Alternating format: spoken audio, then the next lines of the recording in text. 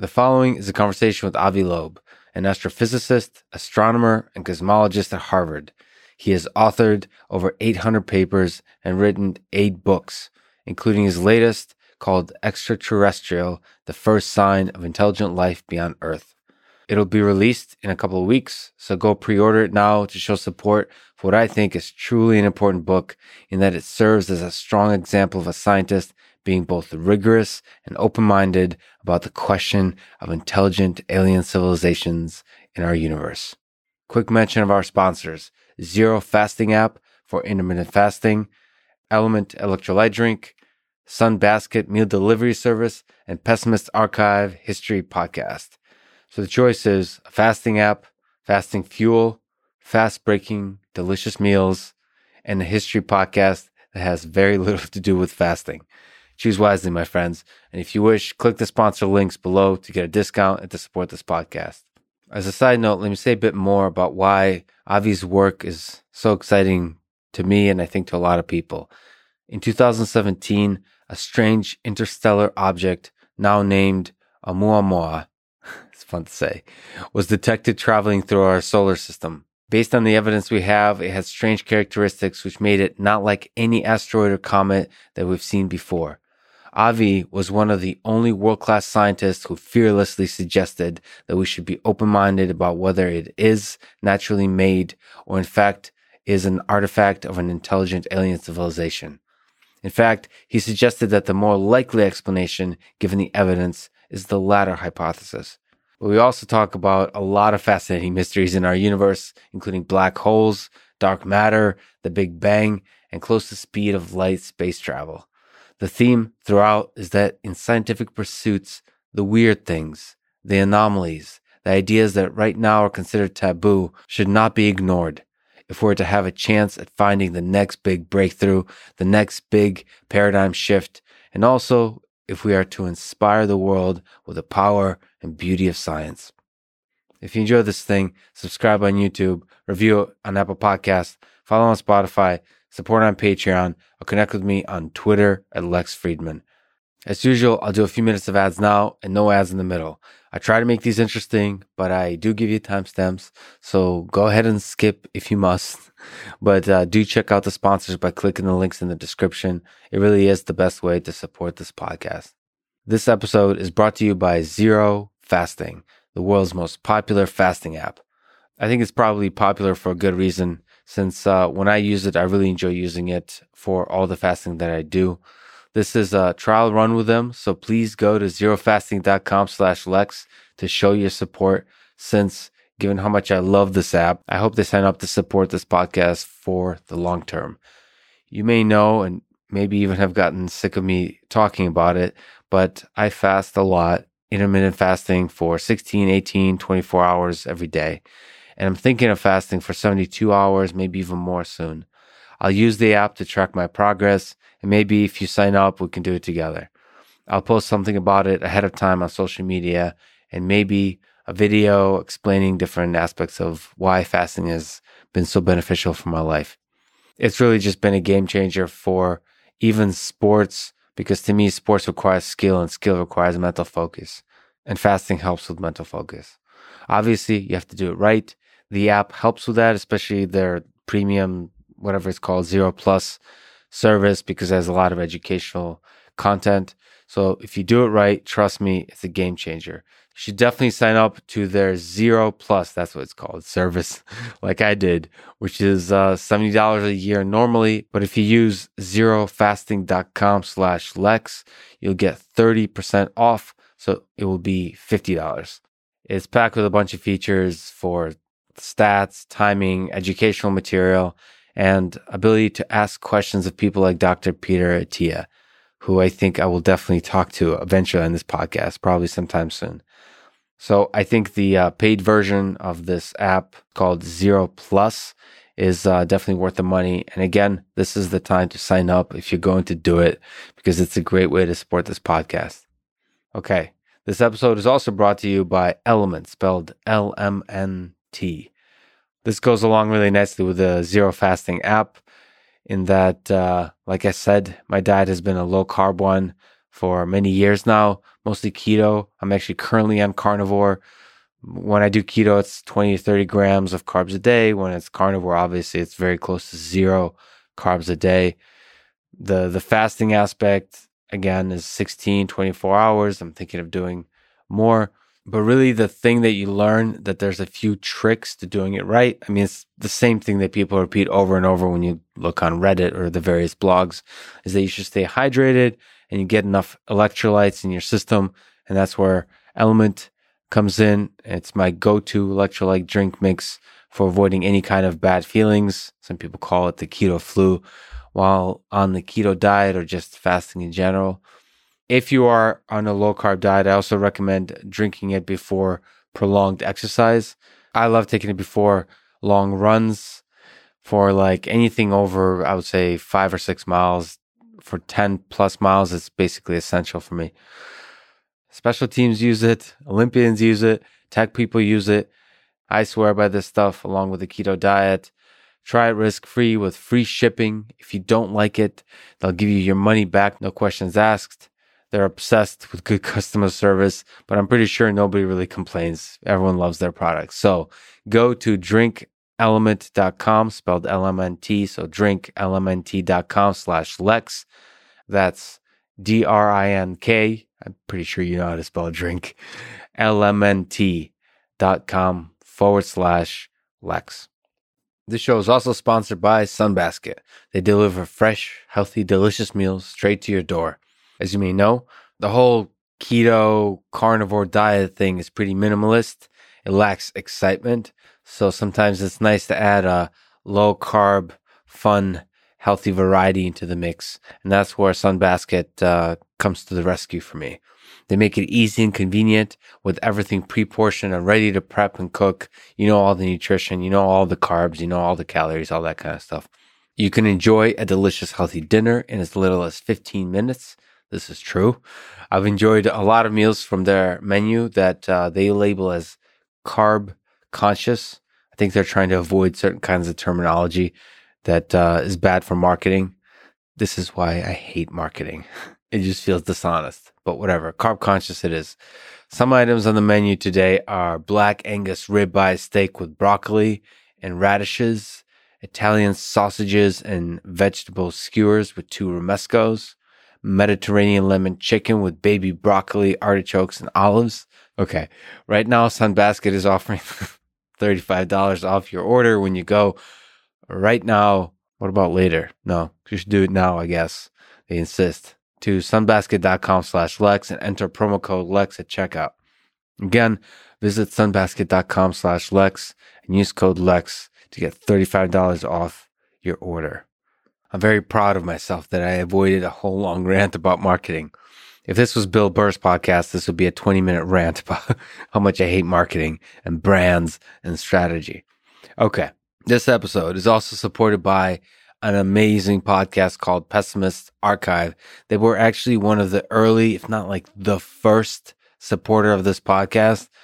So it was honestly just an incredible honor that one of my favorite podcasts would be willing to do this kind of thing.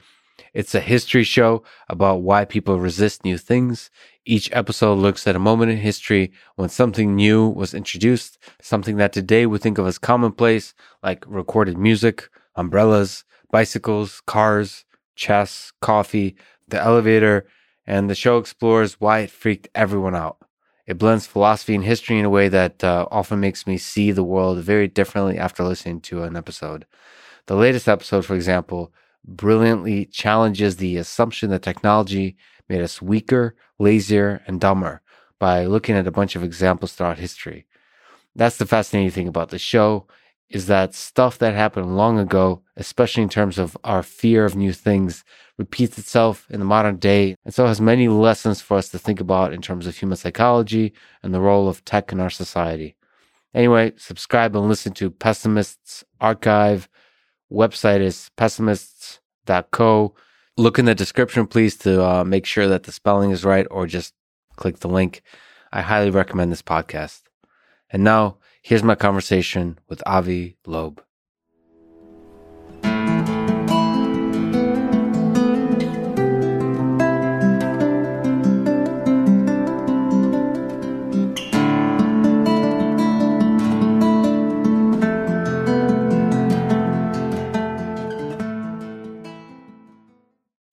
the introduction to your new book, Extraterrestrial, you write, "This book confronts one of the universe's most profound questions. Are we alone?" Over time, this question has been framed in different ways. Is life here on Earth the only life in the universe? Are humans the only sentient intelligence in the vastness of space and time? A better, more precise framing of this question would be this. Throughout the expanse of space and over the lifetime of the universe, are there now or have ever been other sentient civilizations that, like ours, explored the stars and left evidence of their efforts? So let me ask, are we alone? That's an excellent question. For me, the answer is sort of clear because I start from the principle of modesty. If we believe that we are alone and special and unique, that shows arrogance. My daughters, when they were infants, they tended to think that they are special, unique, and then they went out to the street and realized that other kids are very much like them, and then they developed a sense of a better perspective about themselves. And I think the only reason that we are still thinking that we are special is because we haven't searched well enough to find others that might even be better than us. I say that because I look at the newspaper every morning and I see that we do foolish things. We are not necessarily the most intelligent ones. And if you think about it, if you open a recipe book, you see that out of the same ingredients, you can make very different cakes, depending on how you put them together and how you heat them up. And what is the chance that by taking the soup of chemicals that existed on Earth and cooking it one way to get our life, that you got the best cake possible? Yeah. I mean, we are probably not the sharpest cookie in the jar. And my question is, it's pretty obvious to me that we are probably not alone because half of all the sun-like stars we know now as astronomers, half of the sun-like stars from the Kepler satellite data have a planet the size of the Earth, roughly at the same distance that the Earth is from the sun. And that means that they can have liquid water on their surface and the chemistry of life as we know it. So if you roll the dice billions of times just within the Milky Way galaxy, and then you have tens of billions of galaxies like it within the observable volume of the universe, it would be extremely arrogant to think that we are special. I would think that we are sort of middle of the road, typical forms of life. And that's why nobody pays attention to us. If you go down the street on a sidewalk, and you see an ant, you don't pay attention or a special respect to that ant. You just continue to walk. And so I think that we are sort of average, not very interesting, not exciting. So nobody cares about us. We tend to think that we are special, but that's a sign of immaturity. And we're very early on in our development. So. Yes, that's another thing, that we have our technology only for 100 years, and it's evolving exponentially right now on a 3-year time scale. So imagine what would happen in 100 years, in 1,000 years, in 1,000,000 years, or in 1,000,000,000 years. Now, the sun is actually relatively late in the star formation history of the universe. Most of the sun-like stars formed earlier. And some of them already died, became white dwarfs. And so if you imagine that a civilization like ours existed around a typical sun-like star, by now, if they survived, they could be 1 billion years old. And then imagine 1 billion-year technology. It would look like magic to us. An approximation to God. We wouldn't be able to understand it. And so, in my view, we should be humble. And by the way, we should probably just listen and not speak, because there is a risk, right? If you are inferior, there is a risk. If you speak too loudly, something bad may happen to you. You mentioned we should be humble also in the sense, with the analogy to ants, that they might be better than us. So there's a kind of scale that we're talking about. And in the question, you mentioned the word sentient. So sentience, or maybe the more basic formulation of that is consciousness. Mm-hmm. Do you think that this thing within us humans, in terms of the typical life form of consciousness, is the essential element that permeates other, if there's other alien civilizations out there, that they have something like consciousness as well? Or is this I guess I'm asking, can you try to untangle the word sentient? Yeah, so that's a good question. I think what is most abundant depending on how long it survives. So if you look at us as an example, we do have conscious and we do have technology, but the technologies that we are developing are also means for our own destruction, as we can tell. Yes. We can change the climate if we are not careful enough. We can go into nuclear wars. So we are developing means for our own destruction through self-inflicted wounds. And it might well be that creatures like us are not long-lived, that crocodiles on other planets live for billions of years. They don't destroy themselves. They live naturally. And so if you look around, the most common thing would be dumb animals that live for long times, not those that have conscious. But in terms of changing the environment, I think humans develop tools, they develop the ability to construct technologies that would lift us from this planet that we were born in. And that's something animals without a consciousness cannot really do. And so in terms of looking for things that are that went beyond the circumstances they were born into, I would think that even if they're short-lived, these are the creatures that made the biggest difference to their environment, and we can search for them. Even if they're short-lived, and most of the civilizations are dead by now. Yeah. Even if that's the case. That's sad to think about, by the way. Well, but if you look on Earth, there are lots of cultures that existed throughout time, and they are dead by now. The Mayan culture was very sophisticated, died, but we can find evidence for it and learn about it just by archaeology, digging into the ground, looking. And so we can do the same thing in space. Yes. Look for dead civilizations, and perhaps we can learn a lesson why they died and behave better so that we will not share the same fate. So I think, there is a lesson to be learned from the sky.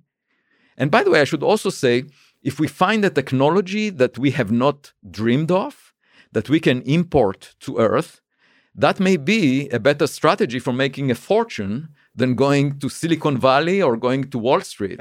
Yeah. Because you make a jump start into something of the future. So that's one way to do the leap, is actually to literally discover versus come up with the idea in our own limited human capacity, like a cognitive capacity. It would feel like cheating in an exam where you look over the shoulder of a student next to you. Yeah. But it's not good on an exam, but it is good when you're coming up with technology that could change the fabric of human civilization. Right. But there is, in my neck of the woods of artificial intelligence, there's a lot of trajectories one can imagine of creating very powerful beings, the technology that's essentially, you can call superintelligence, that could achieve space exploration, all those kinds of things without consciousness. Right. Without something that to us humans looks like consciousness. And there is a sad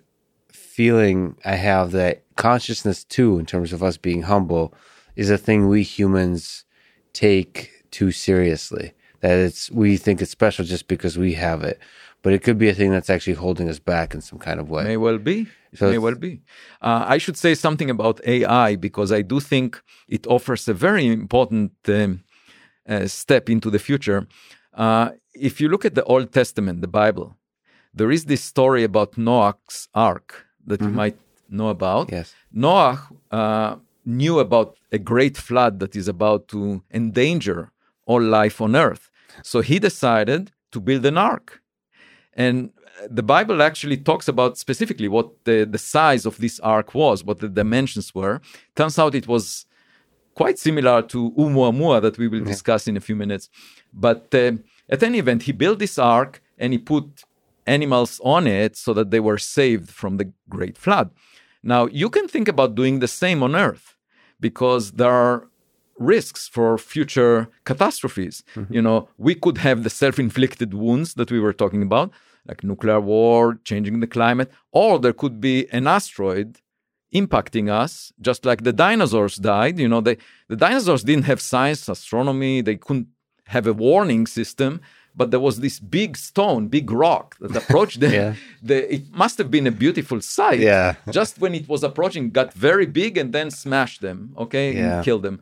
So you could have a catastrophe like that, or in 1 billion years, the sun will basically boil off all the oceans on Earth. And currently, all our eggs are in one basket, but we can spread them. It's sort of like the printing press, if you think about it. The revolution that Gutenberg brought is there were very few copies of the Bible at the time, and each of them was precious because it was handwritten. But once the printing press produced multiple copies, if something bad happened to one of the copies, it wasn't a catastrophe, it wasn't disaster, because you had many more copies.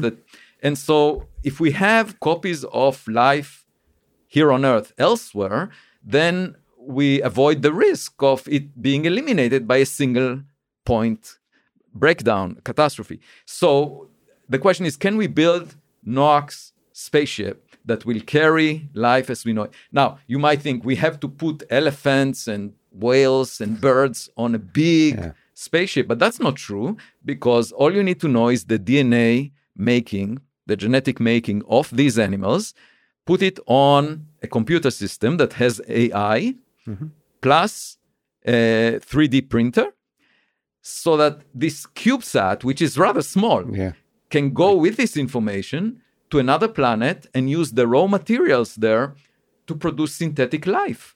And that would be a way of producing copies, just like the Gutenberg printing press. Yeah, and it doesn't have to be exact copies of the humans. It could just contain some basic elements of life, and then have enough life on board that it could reproduce the process of evolution on another place. Right. So, I mean, that also makes you sad, of course, because you confront the mortality of your own little precious consciousness and all your own memories and knowledge and all that stuff. That's right. But who cares?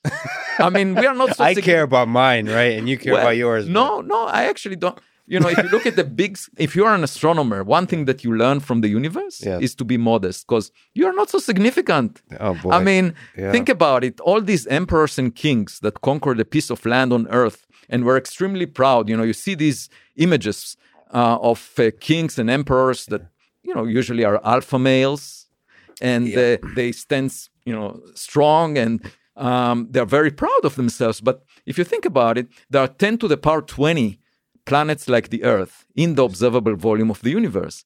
And this view of conquering a piece of land, and even conquering all of Earth, is just like an ant hugging a single grain of sand on the landscape of a huge beach. That's not very impressive. So you can't be arrogant. If you see the big picture, you have to be humble. Also we are short-lived. Within 100 years, that's it, right? So what does it teach you? First, to be humble, modest. You never have significant powers relative to the big scheme of things. And second, you should appreciate every day that you live. Yes. And learn about the world. Humble and still grateful. Yes, exactly. Well, let's talk about probably the most interesting object I've heard about, and also the most fun to pronounce. Oumuamua, yes. Oumuamua. Can you tell me the story of this object and why it may be an important event in human history? And is it possibly a piece of alien technology? Right. So this is the first object that was spotted close to Earth from outside the solar system. And it was found on October 19th, 2017. And at that time, it was receding away from us. And at first, astronomers thought it must be a piece of rock, just like all the asteroids and comets that we have seen from within the solar system. And it just came from another star. I should say that the actual discovery of this object was surprising to me, because a decade earlier, I wrote the first paper together with Ed Turner and Amaya Moro-Martin that tried to predict whether the same telescope that was surveying the sky, Pan-STARRS from Hawaii, would find anything from interstellar space, given what we know about the solar system. So if you assume that other planetary systems have similar abundance of rocks, and you just calculate how many should be ejected into interstellar space. The conclusion is no. We shouldn't find anything with pan-stars. To me, I apologize, it's probably revealing my stupidity, but it was surprising to me that so few interstellar objects from outside the solar system have ever been detected. Or none has been. We'll maybe talk about it, that there has been one or two rocks since then. Well, since then there was one called Borisov. It was discovered by an amateur Russian astronomer, Gennady Borisov. And that one looked like a comet. Yep. And just like a comet from within the solar system. But this is a really important point, and sorry to interrupt, that you showed that it's unlikely that a rock from another solar system would arrive to ours. Right. And so the actual detection of this one was surprising by itself, to me. Yes. But then, so at first they thought maybe it's a comet or an asteroid, but then it didn't look like anything we've seen before. Borisov did look like a comet. So people asked me afterwards and said, doesn't it convince you, if Borisov looks like a comet, doesn't it convince you that Oumuamua is also natural? Yeah. And I said, when I went on the first date with my wife, she looked special to me. Yes. And since then I met many women. Yes. That didn't change my opinion of my wife. So, that's not an argument. Anyway, so why did Oumuamua look weird? Yeah. Let me explain. So first of all, astronomers monitored the amount of sunlight that it reflects. Yeah. And it was spinning every 8 hours. And as it was spinning, the brightness that we saw from that direction, we couldn't resolve it because it's tiny. It's about 100 meters, a few hundred feet, size of a football field. Mm-hmm. And we cannot, from Earth, with existing telescopes, we cannot resolve it. The only way to actually get a photograph of it is to send a camera close to it. And that was not possible at the time that Oumuamua was discovered, because it was already moving away from us faster than any rocket we can send. It's sort of like a guest that appeared for dinner, and then by the time we realize that it's weird, the guest is already out the front door into the dark street. Yeah. What we would like to find is an object like it approaching us, because then you can send the camera irrespective of how fast it moves. And if we were to find it in July 2017, that would have been possible because it was approaching us at that time. Actually, I was visiting Mount Haleakala in Maui, Hawaii, with my family for vacation at that time in July 2017. But nobody knew at the observatory that Oumuamua is very close. That's sad to think about, that we had the opportunity at that time. Yes. To send up a camera. But don't worry. I mean, there will be more. There will be more because, I operate by the Copernican principle, which says we don't live at a special place and we don't live at a special time. And that means, if we surveyed the sky for a few years and we had sensitivity to this region between us and the sun, and we found this object with pan-stars, there should be many more that we will find in the future with surveys that might be even better. Yes. And actually, in 3 years' timescale, there would be the so-called LSST, that's a survey of the Vera Rubin Observatory, that would be much more sensitive and could potentially find an Oumuamua-like object every month. Yes. Okay, so wow. I'm just waiting for that. And the main reason for me to alert everyone to the unusual properties of Oumuamua is with the hope that next time around, when we see something as unusual, we would take a photograph or we would get as much evidence as possible. Because science is based on evidence, not on prejudice. Yeah. And we will get back to that theme. So anyway, let me point out some of the properties, actually. Yeah, yes. the elongated nature, all of those kinds of things. So the light curve, the amount of sunlight that was reflected from it was changing over 8 hours by a factor of 10. Meaning that the area of this object, even though we can't resolve it, the area on the sky that reflects sunlight was bigger by a factor of 10 in some phases as it was tumbling around than in other phases. So even if you take a piece of paper that is razor thin, there is a very small likelihood that it's exactly edge on. And getting a factor of 10 change in the area that you see on the sky is huge. It's much more than any. It means that the object has an unusual geometry. It's at least a factor of a few more than any of the comets or asteroids that we have seen before. You mentioned reflectivity, so it's not just the geometry, but the properties of the surface of that thing. Well, or no? If you assume the reflectivity is the same, then it's just geometry. If you assume the reflectivity may change, then it could be a combination of the area that you see and the reflectivity, because different directions may reflect differently. But the point is that it's very extreme. Yes. And it actually, the best fit to the light curve that we saw was of a flat object, unlike all the cartoons that you have seen of a cigar shape. A flat object at the 90% confidence gives a better model for the way that the light varied. And it's so also like flat, meaning like a pancake. Like a pancake, exactly. So that's the very first unusual property. But to me, it was not unusual enough to think that it might be artificial. It was not significant enough. Then there was no cometary tail. No dust, no gas around this object. And the Spitzer Space Telescope really searched very deeply for carbon-based molecules. There was nothing. So it's definitely not a comet the way people expected it to be. Can you maybe briefly mention what properties a comet that you're referring to usually has? Right. So a comet is a rock that has some water ice on the surface. So you can think of it as an icy rock.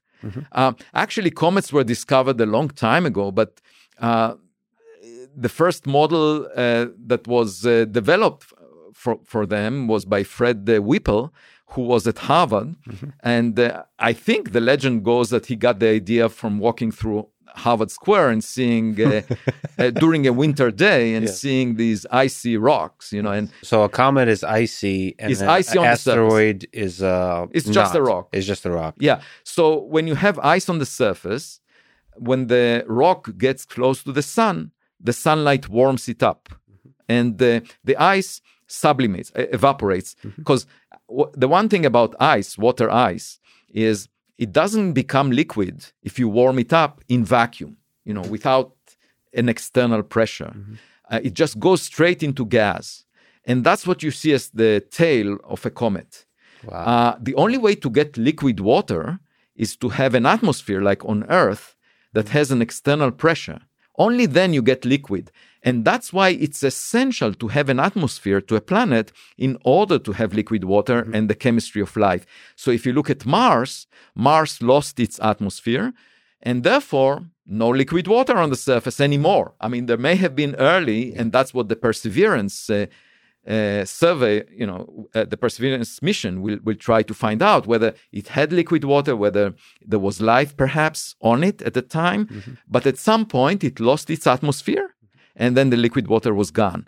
So the only reason that we can live on Earth is because of the atmosphere. But a comet is in vacuum pretty much, and when it gets warmed up on the surface, the water ice becomes gas, and then you see this cometary tail behind it. In addition to water, there are all kinds of carbon-based molecules or dust that comes off the surface. And those are detectable. So it's easy to detect. It's very prominent. You see these cometary tails that look very prominent because they reflect sunlight, and you can see them. In fact, it's sometimes difficult to see the nucleus of the comet because it's surrounded and shrouded with. And in this case, there was no trace of anything. That's fascinating. Now, you might say, okay, it's not a comet. So that's what the community said. Okay, it's not no problem. It's still a rock. It's not a comet, but it's just a rock, bare rock. Yes. Okay, no problem. Then, and that's the thing that convinced me to write about it. And then in June 2018, significantly later, there was a report that in fact the object exhibited an excess push in addition to the force of gravity. So the sun acts on it by gravity, but then there was an extra push on this object that was figured out from the orbit that you can trace. And the question was, what is this excess push? So for comets, you get the rocket effect. When you evaporate gas, just like a jet engine on an airplane, A jet engine is very simple. You throw the gas back and it pushes the airplane forward. That's all. That's how a jet. So in a case of a comet, you throw gas in the direction of the sun and then you get a push. Okay. So in the case of comets, you can get a push, but there was no cometary tail. So then people say, oh, wait a second. Is it an asteroid?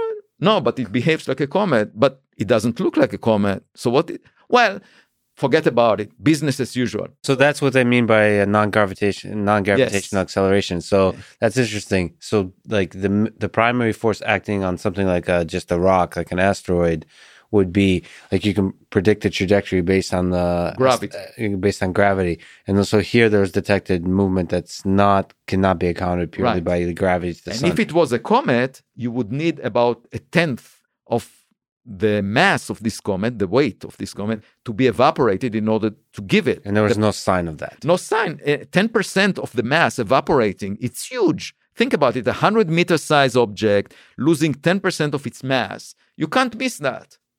And so that's super weird. It's super weird. What is there a good explanation? Is there in your mind a possible explanation for this? So I operated just like Sherlock Holmes in a way. I said, okay, what are the possibilities? And the only thing I could think, so I ruled out everything else, and I said it must be the sunlight reflected off it. Okay, so the sunlight reflects off the surface and gives it a push, just like you get a push on a sail on a boat, from the wind reflecting off it. Now, in order for this to be effective, it turns out the object needs to be extremely thin. It turns out it needs to be less than 1 millimeter thick. Nature does not produce such things. But we produce it because it's called the technology of a light sail. So for space exploration, we are exploring this technology because it has the benefit of not needing to carry the fuel with the spacecraft. So you don't have the fuel, you just have a sail, and it's being pushed either by sunlight or by a laser beam or whatever. So perhaps this is a light sail. So this is actually the same technology with the Starshot project. Yes. So that's people, fascinating. Okay, that's people cool. Afterwards say, okay, you work on this project, you imagine no, that's a pretty good explanation, right? Obviously, my imagination is limited by what I know. So yes. I would not deny that, working on light sails expanded my ability to imagine this possibility. Yes. But let me offer another interesting anecdote. In September this year, 2020, 2020, yes. There was another object found, and it was given the name 2020 SO by the Minor Planet Center. This is an organization actually in Cambridge, Massachusetts, that gives names to objects, astronomical objects found in the solar system. And they gave it that name 2020 SO because, it looked like an object in the solar system, and it moved in an orbit that is similar to the orbit of the Earth, but not the same exactly. And therefore it was bound to the sun, but it also exhibited a deviation from what you expect based on gravity. So the astronomers that found it extrapolated back in time and found that in 1966, it intercepted the Earth. And then they went to the history books and they realized, there was a mission called Lunar Lander Surveyor 2 that had a rocket booster. It was a failed mission, but there was a rocket booster that was kicked into space. And presumably this is the rocket booster that we're seeing. Now, this rocket booster was sufficiently hollow and thin for us to recognize that it's pushed by sunlight. So here is my point. We can tell from the orbit of an object. Obviously, this object didn't have any cometary tail. It was artificially made. We know that it was made by us. And it did deviate from an orbit of a rock. Yes. So just by seeing something that doesn't have cometary tail and deviates from an orbit shaped by gravity, we can tell that it's artificial. In the case of Oumuamua, it couldn't have been sent by humans because it just passed near us for a few months. We know exactly what we were doing at that time. And also it was moving faster than any object that we can launch. Yes. And so obviously it came from outside the solar system. And the question is, who produced it? Now, I should say that, when I walk on vacation on a beach, I often see natural objects like seashells that are beautiful, and I look at them, and every now and then I stumble on a plastic bottle, and that was artificially produced. And my point is that maybe Oumuamua was a message in a bottle, and we should. This is simply another window into searching for artifacts from other civilizations. Where do you think it could have come from? And if it's so, okay, from a scientific perspective, the narrow-minded view, as we'll probably talk about throughout, is, you kind of want to stick to the things that, to naturally originating objects like asteroids and comets. Okay, that's the space of possible hypotheses. And then if we expand beyond that, you start to think, okay, these are artificially constructed. Like you just said, it could be by humans. It could be by whatever that means, by some kind of extraterrestrial alien civilizations. If it's the alien civilization variety, what is this object then? That's an excellent question. An excellent question. And let me lay out, we don't have enough evidence to tell. If we had a photograph, perhaps we would have more information. But there is one other peculiar fact about Oumuamua. Other than it was very shiny, that I didn't mention, we didn't detect any heat from it, and that implies that it's rather small and shiny. But the other peculiar fact is that it came from a very special frame of reference. So it's sort of like finding a car in a parking lot, in a public parking lot, that you can't really tell where it came from. So there is this frame of reference where you average over the motions of all the stars in the neighborhood of the sun. So you find the so-called local standard of rest of the galaxy, and that's a frame of reference that is obtained by averaging the random motions of all the stars, and the sun is moving relative to that frame at some speed. But this object was at rest in that frame, and only 1 in 500 stars is so much at rest in that frame. And that's why I was saying it's like a parking lot. It was parked there, and we bumped into it. So the relative speed between the solar system and this object is just because we are moving. It was sitting still. Now you ask yourself, why is it so unusual in that context? Yes. You know why? Because if it was expelled from another planetary system, most likely it will carry the speed of the host star that it came from. Yes. Because it was, the most loosely bound objects are in the periphery of the planetary system, and they move very slowly relative to the star, and so they carry when they are ripped apart from the planetary system, most of the objects will have the residual motion of the star, roughly, relative to the local star. But this one was at rest in the local star. Now, one thing I can think of, if there is a grid of road posts, like for navigation system, so that you can find your way in the local frame, then that would be one possibility. So these are like little sensors that's fascinating to think about. So there could be, not necessarily literally a grid, but just evenly, in some definition of evenly spread out set of objects like these that are just out there. A lot of them. Another possibility is that these are relay stations, that for communication. You might think in order to communicate, you need a huge beacon, a very powerful beacon, but it's not true, because even on Earth, we have these relay stations, so you have a not so powerful beacon, so it can be heard only out to a limited distance, but then you relay the message, and it could be one of those. Now, after it collided with the solar system, of course, it got a kick, so it's just like a billiard ball, we gave it a kick by colliding with, but most of them are not colliding with stars. And so that's one possibility, okay? And there should be lots of them if that's the case. The other possibility is that it's a probe, that was sent in the direction of the habitable region around the sun to find out if there is life. Now, it takes tens of thousands of years for such a probe to traverse the solar system from the outer edge of the Oort cloud all the way to where we are. And, it's a long journey. So when it started the journey from the edge of the solar system to get to us now, we were rather primitive back then. We still didn't have any technology. There was no reason to visit. There was grass around and so forth. But, maybe it is a problem. So you said 10,000 years. That's fast. So it takes that long. Tens of thousands, yes. Tens of thousands of years. Yeah. And the other thing I should say is, it could be just an outer layer of something else, like, something that was ripped apart, like a surface of an instrument that was, and you can have lots of these pieces, if something breaks, lots of these pieces spread out like space junk. And, that... It could be just space junk from an alien civilization. Yes. So I should tell you about space junk. Let me. Yes. What do you mean by space junk? So I think you might ask, why aren't they looking for us? One possibility is that we are not interesting, like we were talking about ants.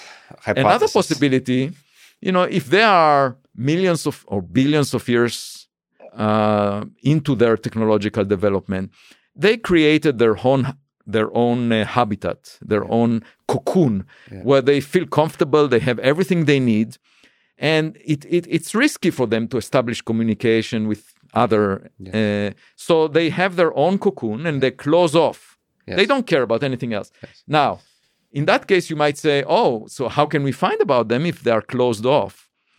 The answer is they still have to deposit trash. Right, that is something from the law of thermodynamics. There must be some production of trash, and we can still find about them, just like investigative journalists going through the trash cans of celebrities in Hollywood. You can learn about the private lives of those celebrities by looking at the trash. It's fascinating to think, if we are the ants in this picture, if this thing is a water bottle, or if it's like a smartphone, like where on the spectrum of possible objects of space, because there's a lot of interesting trash, right? So like, how interesting is this trash possible? But imagine a caveman seeing a cell phone.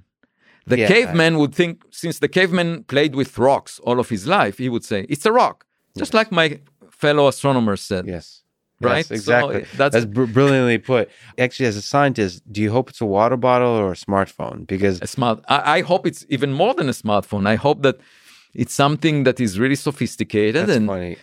See, I'm the opposite. I feel like I hope it's a water bottle because at least we have a hope with our current set of skills to understand it. Yeah, a caveman has no way of understanding the smartphone. It's like, it will be like, I feel like a caveman has more to learn from the plastic water bottle than they do from the smartphone. But suppose we figure it out, if we, for example, come close to it and learn what it's made of. And I guess the smartphone is full of like thousands of different technologies that we could probably pick at. Do you have a sense of where, a hypothesis of where is the cocoon that it might have come from? No, because so first of all, the solar system, the outermost edge of the solar system is called the Oort cloud. It's a cloud of icy rocks of different sizes that were left over from the formation of the solar system. Yes. And it's thought to be roughly a ball or a sphere. Mm-hmm. And it's halfway, the extent of it is roughly halfway to the nearest star.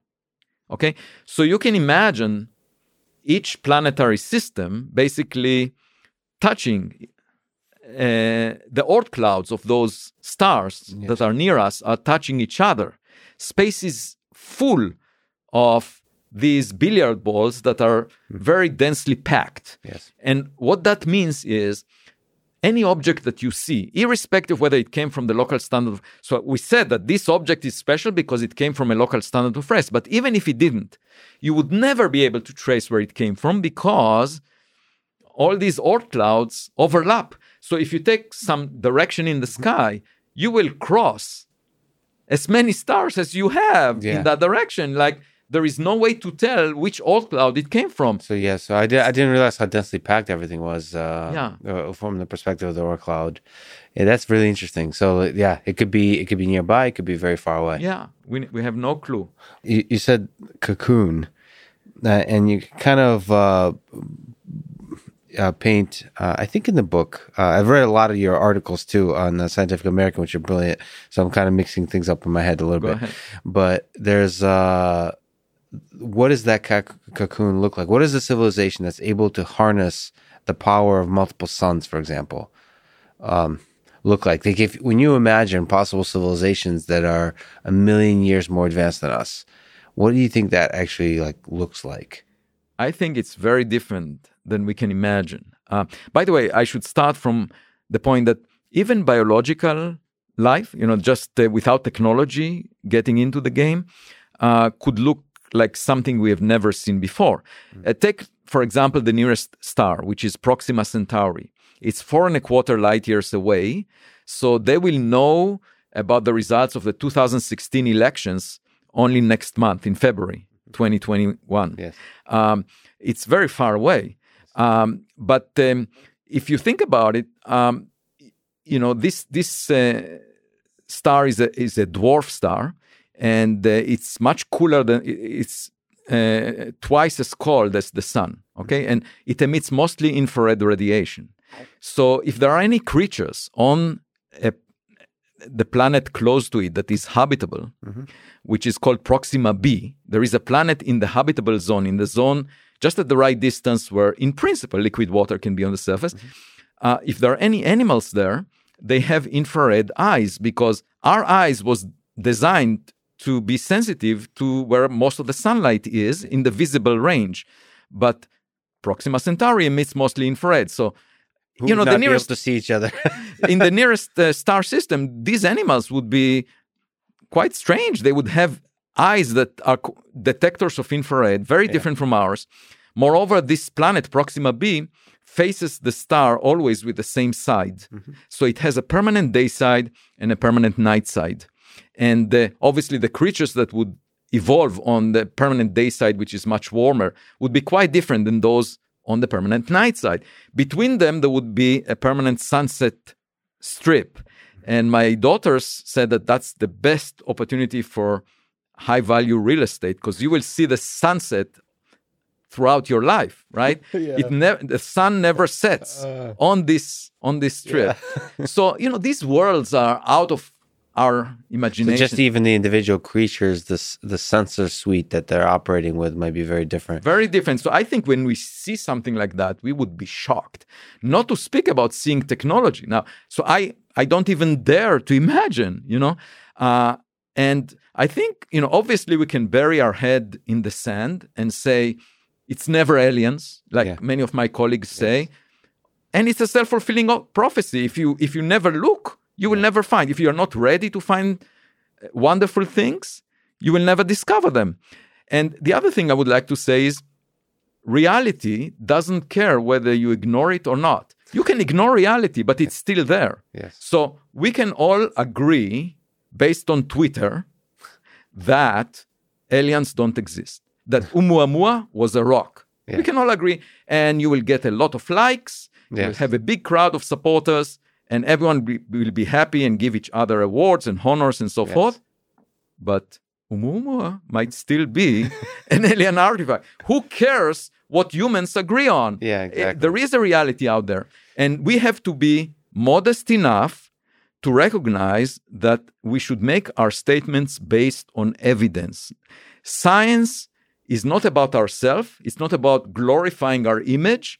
It's not about getting honors, prizes. A lot of the academic activity is geared towards creating your echo chamber where you have students, postdocs repeating your mantras so that your voice is heard loudly, so that you can get more honors, prizes, recognition. That's not the purpose of science. The purpose is to figure out what nature is, right? And in the process of doing that, it's a learning experience. You make mistakes. Einstein made 3 mistakes at the end of his career.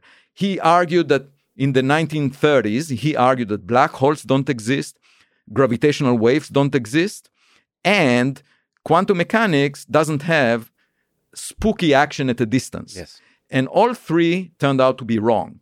Okay, so the point is that if you work at the frontier then you make mistakes. It's inevitable because you can't tell what is true or not. And avoiding making mistakes in order to preserve your image makes you extremely boring. Okay, you will get a prize, but you will be a boring scientist because you will keep repeating things we already know. If you want to make progress, if you want to innovate, you have to take risks and you have to look at the evidence. It's a dialogue with nature. You don't know the truth in advance. You let nature tell you, educate you, and then you realize that what you thought before is incorrect. And a lot of my colleagues prefer to be in a state where they have a monologue. If you look at these people that work on string theory, they have a monologue. They know what, and in fact, their monologue is centered on anti-de Sitter space, which we don't live in. Yeah. Now, to me, it's just like the Olympics. You define 100 meters and you say, whoever runs this 100 meters is the best athlete, the fastest, And it's completely arbitrary. You could have decided it would be 50 meters or 20 meters. Yeah. Who cares? You just measure the ability of people this way. So you define anti-de Sitter space as a space where you do your mathematical gymnastics, and then you find who can do it the best, and you give jobs based on that, you give prizes based. But as we said before, nature doesn't care about, the prizes that you give to each other. It cares, it has its own reality, and we should figure it out. And it's not about us. The scientific activity is about figuring out nature. And sometimes we may be wrong. Our image will not be preserved, but that's the fun, kids explore the world out of curiosity. And I always want to maintain my childhood curiosity. And I don't care about the labels that I have. In fact, having tenure is exactly the opportunity to behave like a child because you can make mistakes. And I was asked by the Harvard Gazette, the Pravda of Harvard, what is the one thing that you would like to change about the world? Yes. And I said, I would like my colleagues to behave more like kids. Yeah. That's the one thing I would like them to do, because something bad happens to these kids when they become tenured professors. They start to worry about their ego and about themselves more than about the purpose of science, which is, curiosity-driven, figuring out from evidence. Evidence is the key. So when an object shows anomalies like Oumuamua, what's the problem discussing, whether it's artificial or not? So there was a mainstream paper in Nature published saying it must be natural. That's it. It's unusual, but it must be natural, period. And then at the same time, some other mainstream scientists tried to explain the properties. Yes. And they came up with interpretations like it's a dust bunny, the kind that you find in a household, a collection of dust particles pushed by sunlight. Something we have never seen before. Or it's a hydrogen iceberg. It actually evaporates like a comet, but hydrogen is transparent, you don't see it, and that's why we don't see the cometary tail. Again, we have never seen something like that. In both cases, the objects would not survive the long journey. We discussed it in a paper that I wrote afterwards. But my point is, those that tried to explain the unusual properties went into great length at discussing things that we have never seen before, okay? So even when you think about a natural origin, you have to come up with scenarios of things that were never seen before. And by the way, they look less plausible to me personally. But my point is, if we discuss things that were never seen before, right? Why not contemplate an artificial origin? What's the problem? Why do people have this pushback? I worked on dark matter. And we don't know what most of the matter in the universe is. Yeah. It's called dark matter. It's just an acronym because we have no clue. We simply don't know. So it could be all kinds of particles. And over the years, people suggested weakly interacting massive particles, axions, all kinds of particles. And experiments were made. They cost hundreds of millions of dollars. They put upper limits, constraints that ruled out many of the possibilities that were proposed as natural initially. Yes. the mainstream community regarded it as a mainstream activity to search the nature of the dark matter. And nobody complained that it's speculative to consider weakly interacting massive particles. Now, I ask you, why is it speculative to consider extraterrestrial technologies? We have a proof that it exists here on Earth. Yes. We also know that the conditions of Earth are reproduced in billions of systems throughout the Milky Way galaxy. So what's more conservative than to say, if you arrange for similar conditions, you get the same outcome? How can you imagine this to be speculative? It's not speculative at all. Yeah. And nevertheless, it's regarded the periphery. And at the same time, you have physicists, theoretical physicists, working on extra dimensions, supersymmetry, super string theory, Yes. the multiverse. Maybe we live in a simulation. Yeah. All of these ideas that have no grounding in reality, some of which sound to me like, just like what someone would say. Science fiction, basically.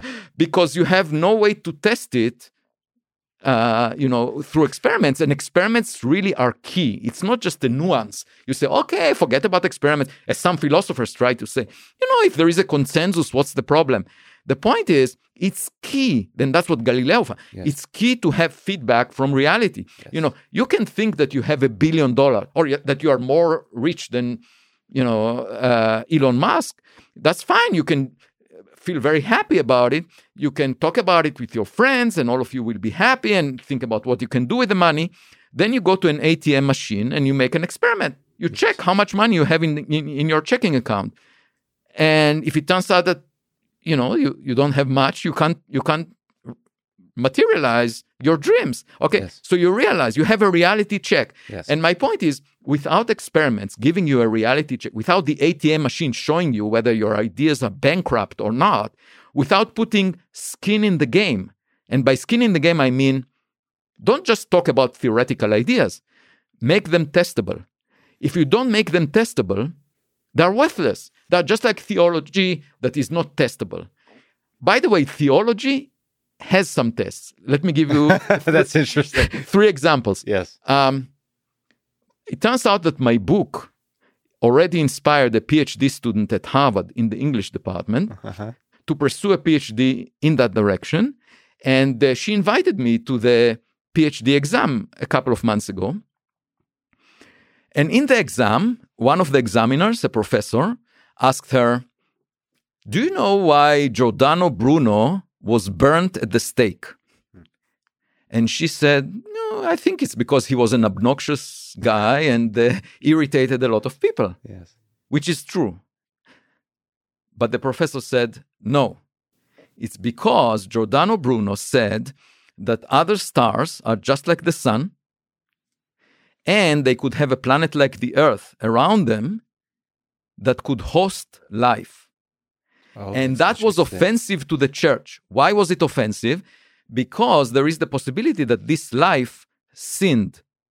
Okay? And if that life sinned on planets around other stars, it should have been saved by Christ. And then you need multiple copies of Christ. And that's unacceptable. How can you have duplicates of Christ? Right. And so they burned the guy. So it was about that's okay. I'm just like loading this all in because that's kind of brilliant. So he was actually already it's not just about the stars. It's anticipating that there could be other life forms. Yeah. Like why, if there's other stars, why would it be special? Why would our star be special? He was making the right arguments. And he would just follow that all along to say like there should be other Earth-like places. There should be other life forms. And then that there was needs offensive. to be copies of Christ. Yeah, so that was offensive. So I said to that professor, I said, great. I wanted to introduce some scientific tone to the discussion. Yes. And I said, this is great because now you basically laid the foundation for an experimental test of this theology. Yes. What is the test? We now know that other stars are like the sun. And we know they have planets like the Earth around them. So suppose we find life there and we figure out that they sinned. Then we ask them, did you witness Christ? Mm-hmm. And if they say no, it means that this theology is ruled out. So there is an experimental test. So this is experimental test number 1.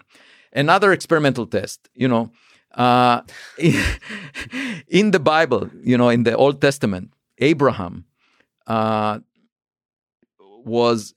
the voice of God to sacrifice his son, right? Only son.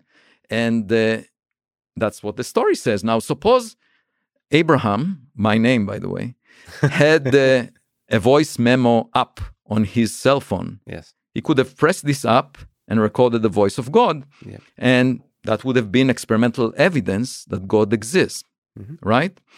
Unfortunately, he didn't. But it's an experimental test, right? There is a third example I should tell, and that is Elie Wiesel attributed this story to Martin Buber, but it's not clear whether it's true or not. At any event, the story goes that Martin Buber, he was a philosopher, and he said, the Christians argue that Jesus, the Messiah arrived already and will come back again in the future. The Jews argue that the Messiah never came and will arrive in the future. So he said, why argue? Both sides agree that the Messiah will arrive in the future.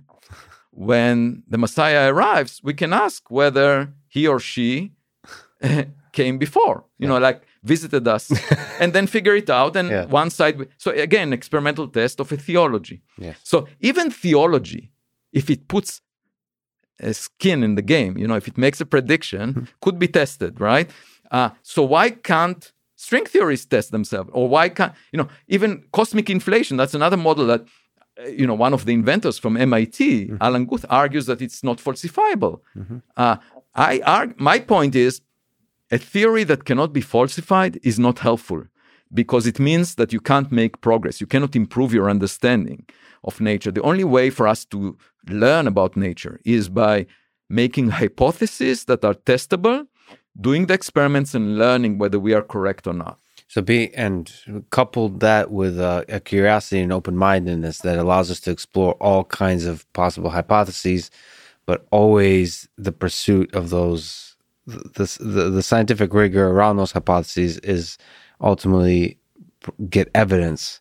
Knowledge is of what nature is should be a dialogue with nature, rather than a monologue. Monologue, beautifully put. Can we talk a little bit about the Drake equation? Sure. Another framework from which to have this kind of discussion about possible civilizations out there. So let me ask, within the context of the Drake equation, or maybe bigger, how many alien civilizations do you think are out there? Well, it's hard to tell because the Drake equation is, again, quantifying our ignorance. It's just a set of factors. The only one that we know, or actually two that we know quite well, is the rate of star formation in the Milky Way galaxy, which we measured by now, and the frequency of planets like the Earth around stars. Yes. And at the right distance to have life. But other than that, there are lots of implicit assumptions about all the other factors that will enable us to detect a signal. Now, I should say the Drake equation has a very limited validity just for signals from civilizations that are transmitting at the time that you're observing them. However, we can do much better than that. We can look for artifacts that they left behind. Even if they are dead, you can look for industrial pollution in the atmospheres of planets. Why do I bring this up? Again, to show you the conservatism of the mainstream in astronomy. And by the way, I shouldn't, I have leadership positions. I was chair of the astronomy department for 9 years, the longest serving chair at Harvard. And I'm the chair of the board on physics and astronomy of the national academies. It's a primary board. I'm director of 2 centers at Harvard and so forth. So I do represent the community in various ways. But at the same time, I'm a little bit disappointed by the conservatism that people have. And so let me give you an illustration of that. So the astronomy community actually is going right now through the process of defining its goals for the next decade. And there are proposals for telescopes that would cost billions of dollars and whose goal is to find evidence for oxygen in the atmosphere of planets around other stars. Yes. With the idea that this would be a marker, a signature of life. Now, the problem with that is Earth didn't have much oxygen in its atmosphere for the first 2 billion years. Roughly half of its life. It didn't have much oxygen, but it had life. It had microbial life. It's not clear yet, as of yet, what the origin is for the rise in the oxygen level after 2 billion years, about 2.4 billion years ago. But we know that a planet can have life without oxygen in the atmosphere because Earth did it. The second problem with this approach is that you can have oxygen from natural processes. You can break water molecules and make oxygen. Right. So even if you find it, it will never tell you that for sure life exists there. And so even with these billions of dollars, the mainstream community will never be confident whether there is life there. Now, how can it be confident? There is actually a way. If instead of looking with the same instruments, if you look for molecules that indicate industrial pollution, for example, CFCs, that are produced by refrigerating systems or industries here on Earth that dilute the ozone layer, you can search for that. And I wrote a paper 5 years ago suggesting that.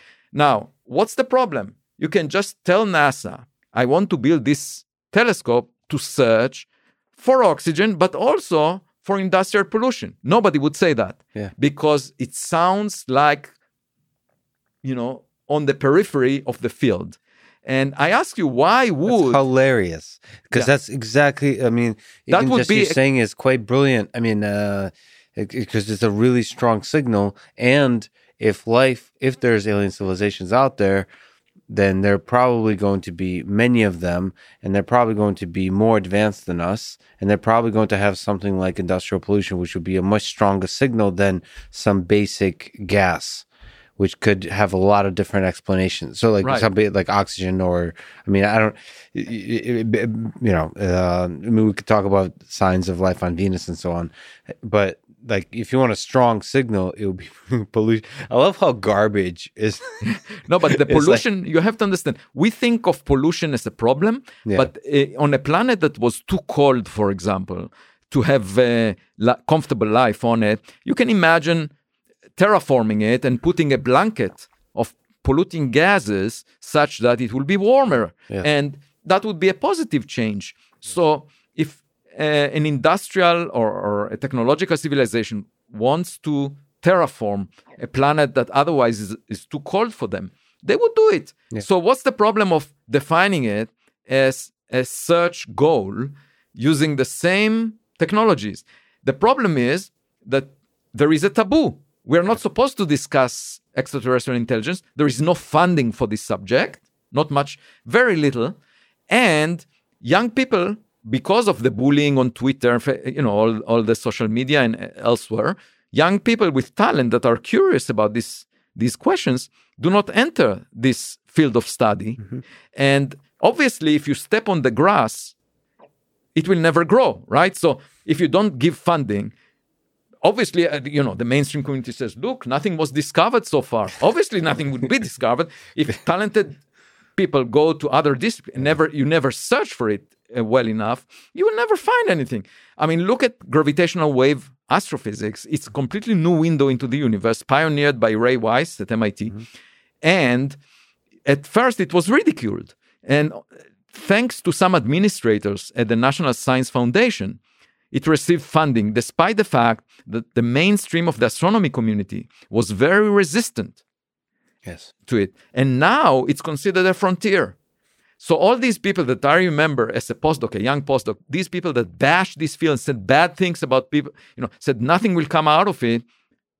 Now they say, oh yeah, of course, the Nobel Prize was given to the LIGO collaboration. Of course. Now they are supportive of it. But my point is, if you suppress innovation early on, there are lots of missed opportunities. The discovery of exoplanets is one example. In 1952, there was an astronomer named Otto Struve, and he wrote a paper saying, why don't we search for Jupiter-like planets close to their host star? Because if they're close enough, they would move the star back and forth and we can detect the signal. Yes. Okay? And so astronomers on time allocation committees of telescopes for 40 years argued this is not possible because we know why Jupiter resides so far from the sun. You cannot have Jupiter so close because there is this region where ice forms far from the sun. And beyond that region is where Jupiter-like planets can form. There was a theory behind it, which ended up being wrong by today's standards. But anyway, they did not give time on telescopes to search for such systems until the first system was discovered 4 decades after Otto Struve's paper. And the Nobel Prize was awarded to that just a couple of years ago. And you ask yourself, okay, so, science still made progress. What's the problem? The problem is that this baby came out barely, and there was a delay of 4 decades. So the progress was delayed. And I wonder how many babies were not born because of this resistance. So there must be ideas that are as good as this one that were suppressed because they were bullied, because people ridiculed them, that were actually good ideas. And these are missed opportunities, babies that were never born. And, I'm willing to push this frontier of the search for technologies or technological signatures of other civilizations. Because, when I was young, I was in the military in Israel. It's obligatory to serve. And there was this saying that, one of the soldiers sometimes has to put his body on the barbed wire so that others can go through. And I'm willing to suffer the pain so that, younger people in the future will be able to speak freely about the possibility that some of the anomalies we find in the sky are due to technological signatures. And it's quite obvious. This is why like folks in the artificial intelligence space, Elon Musk and a few others speak about this. And they look at the long arc. They say like, what, this kind of, you can call it like first principles thinking, or you can call it anything really, is like, if we just zoom out from our current bickering and our current like discussions in what science is doing and look at the long arc of the trajectory we're headed at, which questions are obviously fundamental to science and that should be asked, and which is the space of hypotheses we should be exploring. And like exoplanets is a really good example of one that was like an obvious one. I recently talked to Sarah Seeger, and it was very taboo when she was starting out to work on an exoplanet, and that was even in the 90s. And like, it's obvious should not be a taboo subject. And to me, I mean, I'm probably ignorant, but to me, exoplanets seems like it's ridiculous that would ever be a taboo subject, to not fund, to not explore. That's very, but even for her, it's now taboo to say, like, what, to look for industrial pollution. Right. It's and like I find that ridiculous. I'll tell you why. Can't take the next step. It's ridiculous for another reason. Not because of just the scientific benefits that we might have by exploring it, but because the public cares about these questions. And the public funds science. So how dare the scientists shy away from addressing these questions if they have the technology to do it? It's like saying, I don't want to look through Galileo's telescope. It's exactly the same. You have the technology to explore this question, to find evidence, and you shy away from it. You might ask, why do people shy away from it? And perhaps it's because of the fact that there is science fiction. I'm not a fan of science fiction because it has an element to it that violates the laws of physics in many of the books and the films. Magic. And I cannot enjoy these things when I see the laws of physics violated. But who cares that the fact that there is science fiction? I mean, if you have the scientific methodology to address the same subject, I don't care that other people, spoke nonsense about this subject or said things that make no sense. Who cares? You do your scientific work just like you explore the dark matter. You explore the possibility that Oumuamua is an artifact. You just look for evidence and try to deduce what it means. And I have no problem with doing that. To me, it sounds like any other scientific question that we have. And given the public's interest, we have an obligation to do that. By the way, science to me is not an occupation of the elite. It doesn't allow me to feel superior to other humans that are unable to understand the math. To me, it's a way of life. If there is a problem in the faucet or in the pipe at home, I try to figure out what the problem is. And with a plumber, we figure it out. And, we look at the clues. And the same thing in science. You look at the evidence, you try to figure out what it means. It's common sense in a way. And it shouldn't be regarded as something removed from the public. It should be a reflection of the public's interest. And I think it's actually a crime to resist the public interest. If the public says, I care about this, and you say, no, that's not sophisticated enough for me. I want to do intellectual gymnastics on De Sitter space. To me, that's a crime. Yes, I 100% agree. So it's hilarious that not hilarious, it's sad that people who are trained in the scientific community to have the tools to explore this world, to be children, to be the most effective at being children, are the ones that resist being children the most. But there is a large number of people that embrace the childlike wander about the world and may not necessarily have the tools to do it. That's the more general public.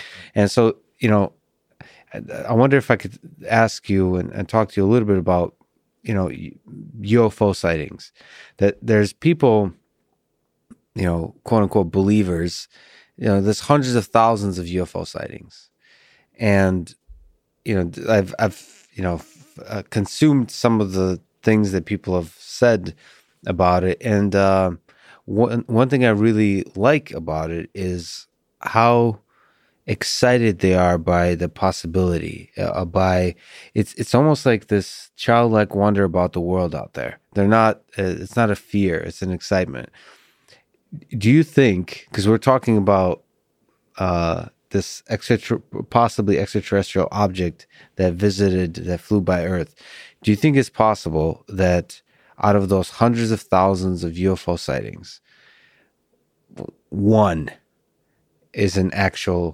or some number is an actual sighting of a non-human, some alien technology, and that we're too close-minded to look and to see? I think to answer this question, we need better evidence. My starting point, as I said, out of modesty, is that we are not particularly interesting. Yes. And therefore, I agree with you. would be hard-pressed to imagine that someone wants to really spy on us. So I would think, as a starting point, that we don't deserve attention and we shouldn't expect someone but who knows? Now, the problem that I have with UFO sighting reports is that, 50 years ago, there were some reports of fuzzy images, saucer-like things. By now, our technologies are much better. Our cameras are much more sensitive. These fuzzy images should have turned into crisp, clear images of things that we are confident about. And they haven't turned that way. It's always on the borderline of believability. And because of that, I believe that it might be most likely artifacts of our instruments or some natural phenomena that we are unable to understand. Of course, the reason you must examine those, if, for example, pilots report about them or the military finds evidence for them, is because it may pose a national security threat. If another country has technologies that we don't know about and they're spying on us, we need to know about it. And therefore, we should examine everything that looks unusual. But to associate it with an alien life is a little too far for me until we have evidence that stands up to the level of scientific credence, that we are 100% sure that, from multiple detectors and, through a scientific process. Now, again, if the scientific community shies away from these reports, we will never have that. It's like saying, I don't want to take photographs of something because I know what it is, then you will never know what it is. But I think if some scientists, if grants, let's put it this way, if funding will be given to scientists to follow on some of these reports and use scientific instruments that are capable of detecting those sightings with much better resolution, with much better information, that would be great because it will clarify the matter.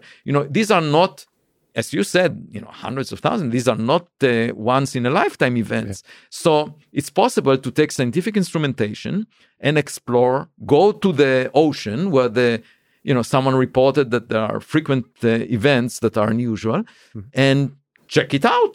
Yeah. Do a scientific experiment. What's the problem? Why not? Why only do experiments deep into the ocean and look at the oceanography or do other things? We can do scientific investigation of these sightings and figure out what they mean. Yes. I'm very much in favor of that. But until we have the evidence, I would be doubtful as to what they actually mean. Yeah, we'll have to be humble and acknowledge that we're not that interesting. It's kind of, you're making me realize that because it's so taboo, that the people that have the equipment, meaning, and we're not just talking, everybody has cameras now, but to have a large scale, sensor network that collects data, that regularly collects, just like we look at the weather. We're collecting information, and then we can then access that information when there is reports, and have it not be a taboo thing where there's millions or billions of dollars funding this effort that, by the way, inspires millions of people. This is exactly what you're talking about. The scientific community is afraid of a topic that inspires millions of people. Exactly. It's absurd. But if you put blinders on your eyes, you don't see it. Yeah. Right.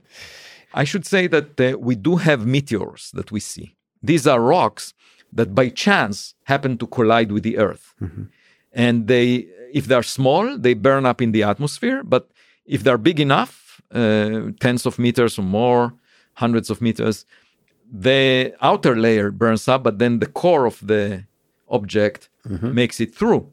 And this is our chance of putting our hands around an object if this meteor came from interstellar space. So one path of discovery is to search for interstellar meteors. And with a student of mine, we actually looked through the record and we thought that we found one example of a meteor that was reported that might have come from interstellar space. Oh, that's fascinating. And another approach is, for example, to look at the moon. Mm-hmm. The moon is different from the Earth in the sense that it doesn't have an atmosphere. So objects do not burn up on their way to it. It's sort of like a museum. It collects everything that comes. Of rocks from out there in deep space, yeah. And there is no geological activity on the moon. So on Earth, every 100 million years, we could have had computer terminals on Earth. There could have been a civilization like ours with electronic equipment more than 100 million years ago. And it's completely lost. You cannot excavate and find evidence for it because in archaeological digs, because the Earth is being mixed on these timescales, and everything that was on the surface more than 100 million years ago is buried deep inside the Earth right now because of geological activity. Fascinating to think about, by the way, yeah. But on the moon, this doesn't happen. The only thing that happens on the moon is you have objects impacting the moon, and they go 10 meters deep, so they produce some dust. But the moon keeps everything. It's like a museum. It keeps everything on the surface. So if we go to the moon, I would highly recommend regarding it as an archaeological site. Yes. And looking for objects that are strange. Maybe it collected some trash, from interstellar space. If we could just linger on the Drake equation for a little bit, we kind of talked about there's a lot of uncertainty in the parameters, and the Drake equation itself is very limited.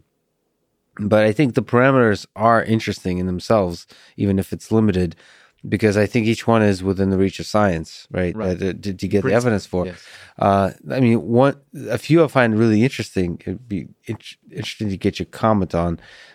So the one with the most variance, I would say, from my perspective, is the length that civilizations last. However you define it. In the Drake equation, it's the length of how long you're communicating. Yeah, transmitting. Just like you said, that's a wrong way to think about it because we can be detecting some other outputs of the civilizations, etc. Right. But just if we just define broadly how long those civilizations last, do you have a sense of how long that might last? Like what are the great filters that might destroy civilizations that we should be thinking about? How can science give us more hints on this topic? So I, as I mentioned before, operate by the Copernican principle, meaning that we are not special. We don't live in a special place and not in a special time. And by the way, it's just modesty encapsulated in scientific terms. Yes. Right? You're saying, I'm not special. I find conditions here, they exist everywhere. Yes. So if you adopt the Copernican principle, you basically say, our civilization transmitted radio signals for 100 years, roughly. So probably it would last another 100 or a few hundred, and that's it. Because we don't live at a special time. So that's, well, of course, if we get our act together and we somehow start to cooperate rather than fighting each other, killing each other, wasting a lot of resources on things that would destroy our planet, maybe we can lengthen that period if we get smarter. But the most natural assumption is to say that we would live into the future as much as we lived from the time that we start to develop the means for our own destruction, the technologies we have, which is quite pessimistic, I must say. So several centuries, that's what I would give, not unless we get our act, unless we become more intelligent than the newspapers report every day. Okay, point number one. Second, and by the way, this is relevant, I should say, because there was a report about perhaps a radio signal detected from Proxima Centauri. What do you make of that signal? Oh, I think it's some Australian guy with a cell phone next to the observatory or something like that, because it was the Parkes telescope in Australia. Okay, I was like, why Australian guy? Yeah, okay. So it's human-created noise. Yeah, which is always the worry, because actually the same observatory, the Parkes Observatory, detected a couple of years ago some signal, and then they realized that it comes back at lunchtime. Yes. And they said, okay, what could it be? And then they figured out that it must be the microwave oven in the observatory, because someone was opening it before it finished, and it was creating this radio signal that they detected with a telescope every lunchtime. So just a cautionary remark. Yeah. But the reason I think it's human-made, without getting to the technical details, is because of this very short window by which we were transmitting radio signals out of the lifetime of the Earth. Mm-hmm. As I said, 100 years out of 4.5 billion years that the Earth existed. So what's the chance that another civilization, a twin civilization of ours, is transmitting radio signals exactly at the time that we are looking with our radio telescopes? Yeah. 10 to the minus 7, So... And the other argument I have that is that they detected it in a very narrow band of frequencies, and that makes it it cannot be through natural processes, a very narrow band, just like some radio transmissions that we produce. But if it were to come from the habitable zone, from a transmitter on the surface of Proxima b, this is the planet that orbits Proxima Centauri, then I calculated that the frequency would drift through the Doppler effect. Just like when you hear a siren on the street, when the car approaches you, it has a different pitch than when it recedes away from you. That's the Doppler effect. Mm. And when the planet orbits the star, Proxima Centauri, you would see or detect a different frequency when the planet approaches us as compared to when it recedes. So there should be a frequency drift just because of the motion of the planet. And I calculated that it must be much bigger than observed. So it cannot just be a transmitter sitting on the planet and sending in our direction a radio signal, unless they want to cancel the Doppler effect. But then they need to know about us, because in a different direction, it will not be canceled. Only in our direction, they can cancel it perfectly. So there is this direction of Proxima Centauri, but I have a problem imagining a transmitter on the surface of a planet in the habitable zone emitting it. But my main issue is really with the likelihood, given what we know about ourselves. Right, in terms of the duration of the civilization. The Copernican principle, yeah. So nevertheless, this particular signal is likely to be human interference, perhaps, but do you find Proxima b interesting? Or the more general question is, do you think we humans will venture out into outside our solar system And potentially colonize other habitable planets. Actually, I am involved in a project whose goal is to develop the technology that would allow us to leave the solar system and visit the nearest stars. And that is called the Starshot.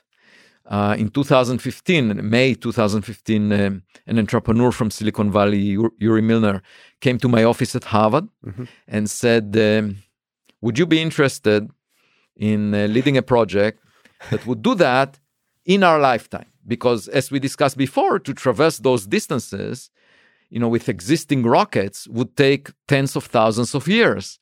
And, that's too long. For example, to get to Proxima Centauri with the kind of spacecrafts that we already sent, like New Horizons or Voyager 1, Voyager 2, you needed to send them when the first humans left Africa. So that they would arrive there now. Yes. And, that's a long time to wait. So Yuri wanted to do it within our lifetime. Yes. 10, 20 years, meaning it has to move at a fraction of the speed of light. So can we send a spacecraft that would be moving at a fraction of the speed of light? And I said, let me look into that for 6 months. And with my students and postdocs, we arrived to the conclusion that the only technology that can do that is the light sail technology, where... Can you explain it? You basically produce a very powerful laser beam on Earth, so you can collect sunlight with photovoltaic cells or whatever, and convert it into stored energy, and then produce a very powerful laser beam that is 100 gigawatt, and focus it on a sail in space that is roughly the size of a person, a couple of meters or a few meters, that weighs only a gram or a few grams, very thin. And through the math, you can show that you can propel such a sail. If you shine on it for a few minutes, it will traverse a distance that is 5 times the distance to the moon, and it will get to a fifth of the speed of light. Sounds crazy, but I've talked to a bunch of people and they're like, I know it sounds crazy, but it's actually, it will work. This is one of those, it's just beautiful. I mean, this is science. And the point is, people didn't get excited about space since the Apollo era. And it's about time, for us to go into space. A couple of months ago, I was asked to participate in a debate organized by IBM and Bloomberg News. And the discussion centered on the question, is the space race between the US and China good for humanity? Oh, interesting. And all the other debaters were worried about the military threats. Yeah. And I just couldn't understand what they're talking about, because military threats come from hovering above the surface of the Earth, right? And we live on a 2-dimensional surface. We live on the surface of the Earth. But space is all about the 3rd dimension, getting far from Earth.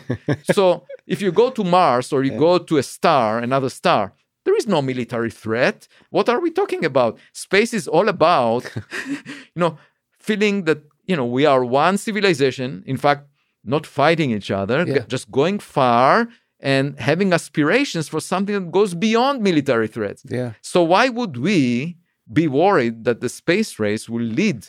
That's actually brilliant. I didn't, there's in our discourse about it, the space race is sometimes made synonymous with like the Cold War or something like that, or with wars. But really, there was a lot of ego tied up in that. I remember, it's still to this day, there's a lot of pride that the Soviet Union was the first to space, and there's a lot of pride on the American side that was the first on the moon. But you're exactly right. Like, there's no aggression. Nations. There's no wars. And beyond that, if you think about the global economy right now, there is a commercial interest. That's why Jeff Bezos and Elon Musk are interested about, Mars and so forth. There is a commercial interest which is international. It's driven by money, not by pride. Yeah. And, nations can sign treaties. First of all, there are lots of treaties that were signed even before the First World War and the Second World War, and the World War took place. So who cares? Like humans, treaties do not safeguard anything, But beyond that, even if nations sign treaties about space exploration, you might still find commercial entities that will find a way to get their launches and So I think we should rethink space. It has nothing to do with national pride. Once again, nothing to do with our egos. Mm-hmm. It's about exploration. And the biggest problem, I think, in human history is that humans tend to think about egos and about their own personal image, rather than look at the big picture. We will not be around for long. We are just occupying a small space right now. Let's move out of this. The way that Oscar Wilde said, I think, is the best. He said, all of us are in the gutters, but some of us are looking at the stars. Yeah, and the more of us are looking at the stars, the likelier we are to this little experiment we have going on to last a while, as opposed to end too quickly. It's not just about science of being humble. It's about the survival of the human species. That's right. Is being humble. To me, it's incredibly inspiring, the Starshot project there's something magical about being able to go to another habitable planet and take a picture even. Mm-hmm. Within our lifetime, that with crazy technology too, which is I should tell you how it was conceived. So I was at the time, so after 6 months passed, after the visit of Yuri Miller, usually I go in December during the winter break, I go to Israel. I used to go to see my family, and I get a phone call. Just before the weekend started, I get a phone call. Yuri would like you to present your concept in 2 weeks at his home. And I said, well, thank you for letting me know, because I'm actually out of the door of the hotel to go to a goat farm in the Negev, in the southern part of Israel, because my wife wanted to have sort of to go to a place that is removed from civilization, so to speak. So we went to that goat farm, and I need to make the presentation, and there was no internet connectivity except in the office of the goat farm. So the following morning at 6 a.m., I sit with my back to the office of that goat farm, looking at goats that were newly born, and typing into my laptop the presentation, the PowerPoint presentation about, our ambitions for visiting the nearest star. Yes. And that was very surreal to me that, look.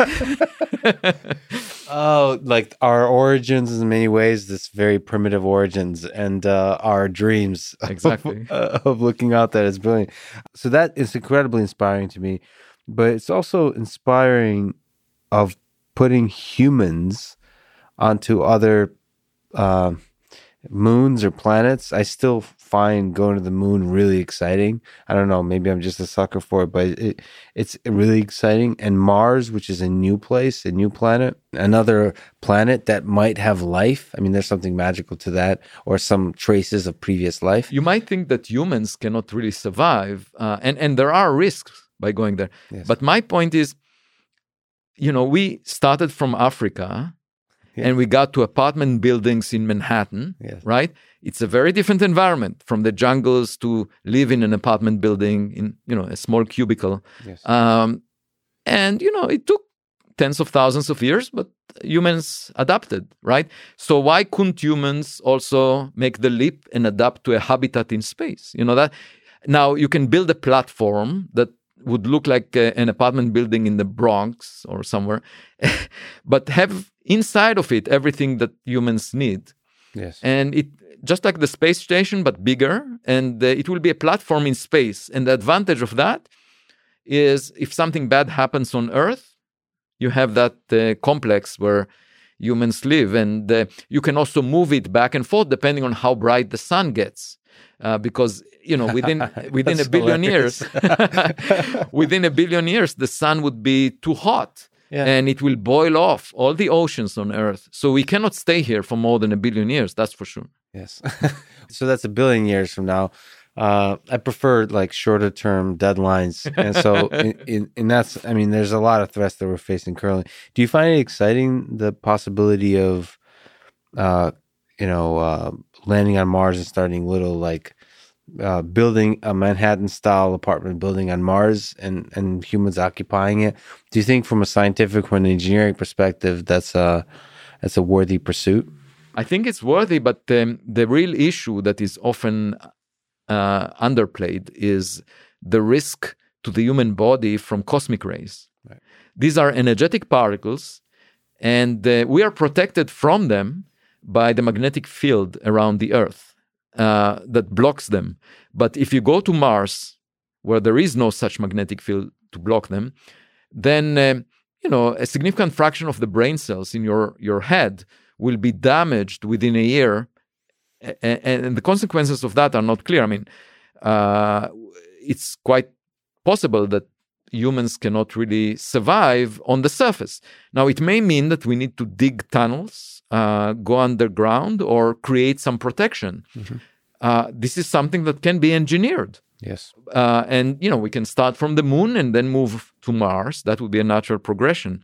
But it's a big issue that needs to be dealt with. I don't think, it's a showstopper. I think we can overcome it. But, just like anything in science and technology, you have to work on it for a while, figure out solutions. But it's not as rosy as Elon Musk talks about. I mean, Elon Musk can obviously be optimistic. I think eventually it will boil down to figuring out how to cope with this risk, the health risk. Yeah, I mean, in defense of optimism, I find that there's at least a correlation, if not their best friends, is optimism and open-mindedness. It's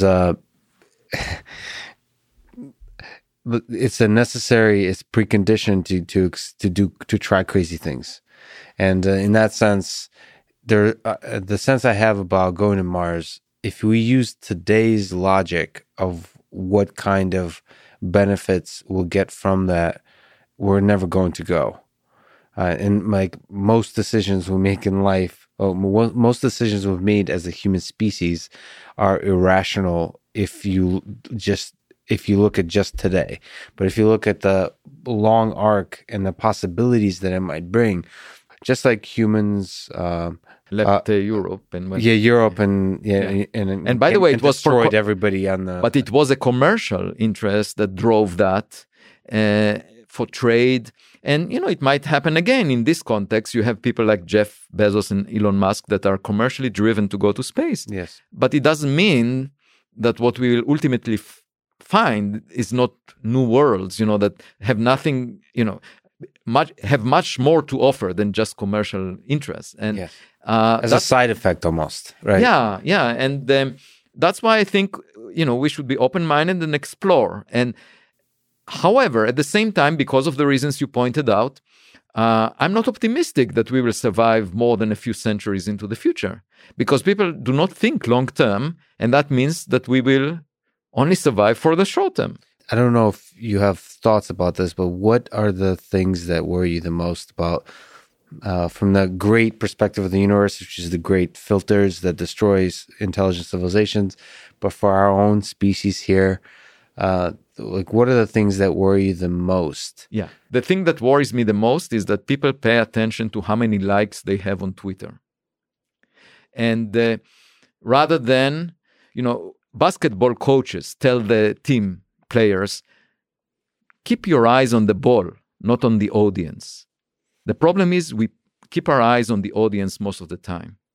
Yes. Let's keep our eyes on the ball. And what does that mean? First of all, in context of science, it means pay attention to the evidence. When the evidence looks strange, then we should figure it out. I went to a seminar about Oumuamua at Harvard, and a colleague of mine that is mainstream, conservative, would never say anything that would deviate from what everyone else is thinking. Said to me after the seminar, I wish this object never existed. Now, to me, I just couldn't hear that. What do you mean? Nature is whatever it is. You have to pay attention to it. You cannot say, you cannot bury your head in this.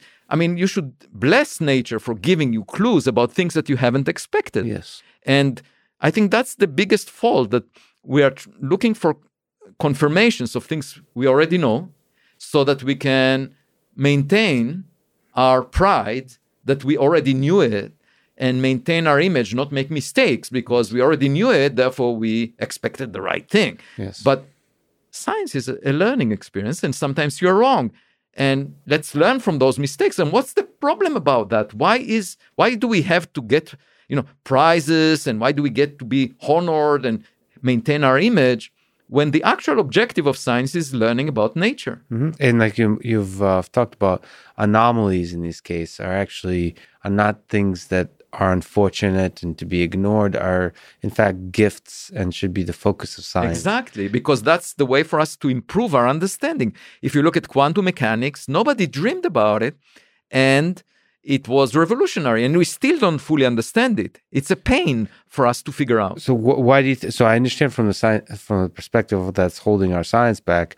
Why do you have a sense that that's also something that might be a problem for us in terms of the survival of human civilization? Because when you look at society, it operates by the same principles. There is people look for affirmation by groups, and they, people segregate into herds that think like them. Especially these days, when social media is so strong, you can find your support group, and if you don't look for evidence for what you're saying, you can say crazy things. As long as there are enough people supporting what you say, you can even have your newspapers. Yes. You can have everything to support your view. And then, bad things will happen to society. Because we're detaching ourselves from reality.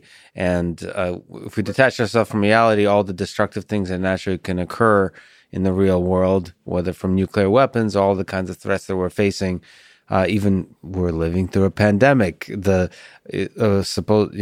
much worse pandemic could happen, right. And then we could, sadly, like we did this one, politicize it in some kind of way and have bickering in the space of Twitter and politics, as opposed to there's an actual thing that can destroy the human species. Exactly. So the only way for us to maintain, to stay modest, yes, and learn about what really happens is by looking for evidence. Again, I'm saying, it's not about ourselves, it's about figuring out what's around us. And if you close yourself by surrounding yourself with people that are like-minded, that refuse to look at the evidence, you can do bad things. And throughout human history, that's the origin of all the bad things that happen. Yes. And I think it's a key. It's a key to be modest and to look at evidence. And it's not a nuance. Now, you might say, oh, okay, the uneducated person might operate. No, it's the scientific community operates this way. My problem is not with people that don't have an academic pedigree. It's included everywhere in society. On the topic of discovery of evidence of alien civilizations, which is something you touch on in your book, what that idea would do to societies, to the human psyche, and in general, do you think, and you talk about I still have trouble pronouncing, but Oumuamua wager, right? What do you think is, can you explain it? And what do you think in general is the effect that such knowledge might have on human civilization? Right. So Pascal had this wager about God. And by the way, there are interesting connections between theology and the search for extraterrestrial life. It's possible that, we were planted on this planet by another civilization. That, yes. We attribute to God powers that belong really to technological civilization. But putting that aside, Pascal basically said, there are two possibilities: either God exists or not, right? Mm-hmm. And if God exists, the consequences are quite significant, and therefore, we should consider that possibility differently than equal weight to both possibilities. Yes. And I suggest that we do the same with Oumuamua or other technological signatures, that we keep in mind the consequences and therefore pay more attention to that possibility. Now, some people say extraordinary claims require extraordinary evidence. My point is that the term extraordinary is really subjective. For one person, a black hole is extraordinary. For another, it's just a consequence of Einstein's theory of gravity. It's nothing extraordinary. Yeah. The same about the type of dark matter, anything. So we should leave the extraordinary part of that sentence. Just keep evidence, okay? So let's be guided by evidence.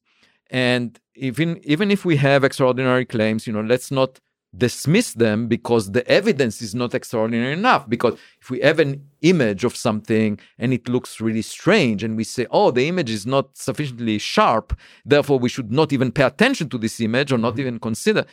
I think that's a mistake. Yes. What we should do is say, look, there is some evidence for something unusual. Let's try and build instruments that will give us a better image. And if you just dismiss extraordinary claims because you consider them extraordinary, you avoid discovering things that you haven't expected.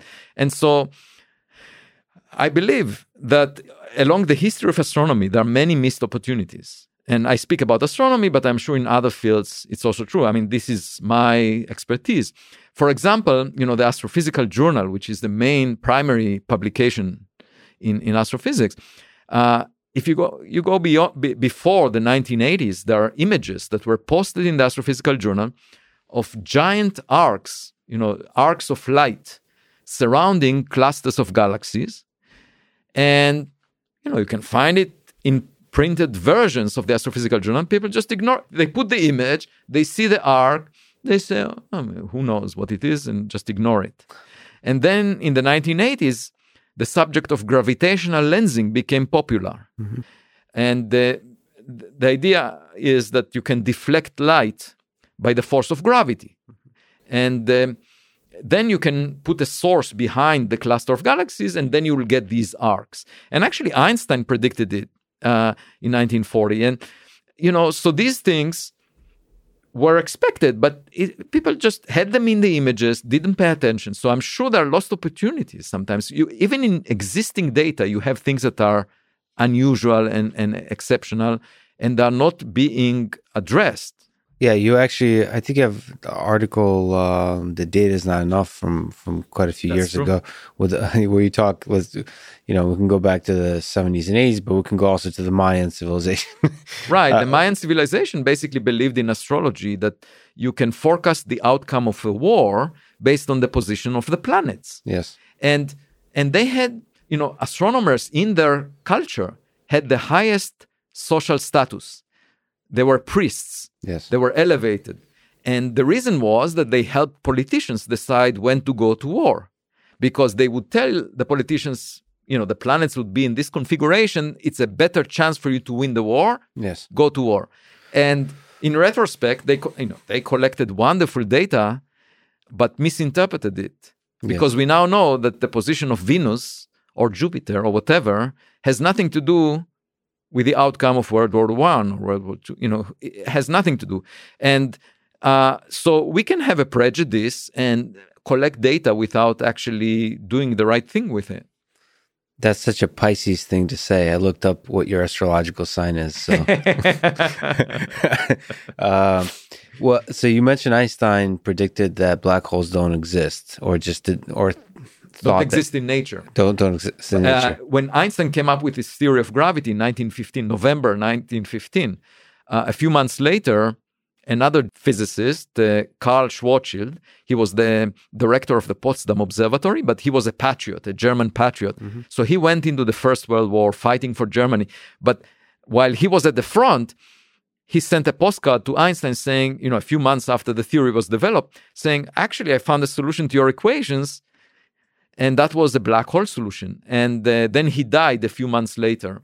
And Einstein was a pacifist, and he survived. So the lesson from this story is that if you want to work out the consequences of a theory, you better be a pacifist. But the point is that this solution was known shortly after Einstein came up with his theory. But in 1939, Einstein wrote a paper in the Annals of Mathematics saying, even though the solution exists, I don't think it's realized in nature. And his argument was, if you imagine a star collapsing, stars often spin, and the spin will prevent them from making a black hole, collapsing to a point. So, I mean, can you maybe, one of the many things you have work on, you're an expert in, is black holes. Can you first say what are black holes? And second, how do we know that they exist? Right. So black holes are the ultimate prison. You can check in, but you can never check out. Even light cannot escape from them. Mm-hmm. So there are extreme structures of space and time. And there is this so-called Schwarzschild radius or the event horizon of a black hole. Once you enter into it with a spaceship, you would never be able to tweet back to your friends and tell them. By the way, I asked the students in my class, freshman seminar at Harvard, I said, let me give you two possible journeys that you can take. I said, suppose aliens come to Earth and suggest that you would board their spaceship. Would you do it? And the second is, suppose you could board a spaceship that will take you into a black hole. Would you do it? So all of them said to the first question, yes, under one condition, that I'll be able to maintain my social media contacts and report back, share the experience with them. I couldn't, but personally, I have no footprint on social media. Yeah, which is as a matter of principle.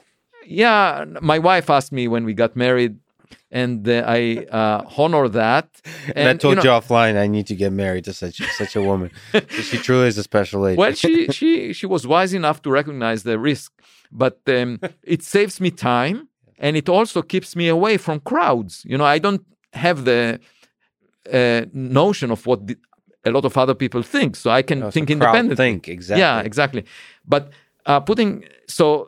I was surprised to hear that for students, it's extremely important to share experiences. Even if they go on a spaceship with aliens, they still want to brag about it rather than look around and see what's going on. This is not an option when you go to the black hole, is exactly the point. So for the black hole, they said no, because obviously you can find your death after you get into it. You crash in the singularity.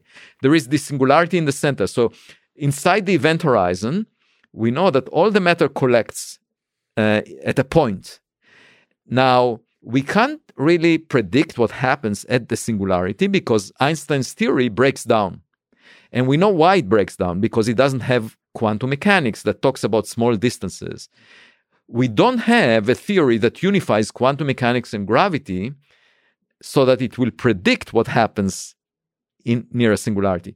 And in fact, I once, a couple of years ago, I had a flood in my basement. I mean, and I invited a plumber to come over and figure out, and we found that the sewer was clogged because of tree roots that got into it. And we solved the problem. But then I thought to myself, well, isn't that what happens at the singularity of a black hole? Because the question is, where does the matter go? If in the case of a home, I never thought about it, but the water, all the water that we use, goes in, through the sewer to some reservoir somewhere. And the question is, what happens inside a black hole? And one possibility is that there is an object in the middle, just like a star, and everything collects there. And the object has the maximum density that we can imagine, like Planck density. It's the ultimate density that you can have. Where gravity is as strong as all the other forces. So you can imagine this object, very dense object at the center that collects all the matter. Another possibility is that there is some tunnel, just like the sewer. It takes the matter into another place. And we don't know the answer. But I wrote a Scientific American essay about it, and admitting our ignorance. So it's a fascinating question. What happens to the matter that goes into a black hole? I actually recommended to some of my colleagues that work on string theory, at the closing of a conference. I'm the founding director of the Black Hole Initiative at Harvard, which brings together astronomers, physicists, philosophers, and mathematicians. And we have a conference once a year.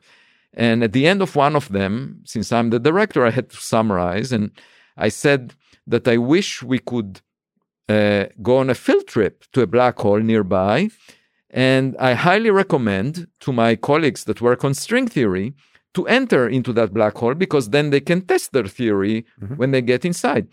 But one of the string theorists in the audience, Nimar Kani Hamed, immediately raised his voice and said, "You have an ulterior motive for sending us into a black hole." Which I didn't deny, but at any event. Yeah, that's true. That's true. Can you say why we know that black holes exist? Right. So it's an interesting question because black holes were considered a theoretical construct. And Einstein even denied their existence in 1939. But then in the mid-1960s, quasars were discovered. These are very bright sources of light, 100 times brighter than their host galaxy, which are point-like at the center of galaxies. And it was immediately suggested by Ed Salpeter in the West and by Yakov Zeldovich in the East that these are black holes that accrete gas, collect gas from their host galaxy that are being fed with gas. And they shine very brightly because as the gas falls towards the black holes, just like water, running down the sink, the gas swirls and then rubs against itself and heats up and shines very brightly because it's very hot close to the black hole. By viscosity, it heats up. And in the case of black holes, it's the turbulent viscosity that causes it to heat up. So we get these very bright sources of light just from black holes that are supposed to be dark.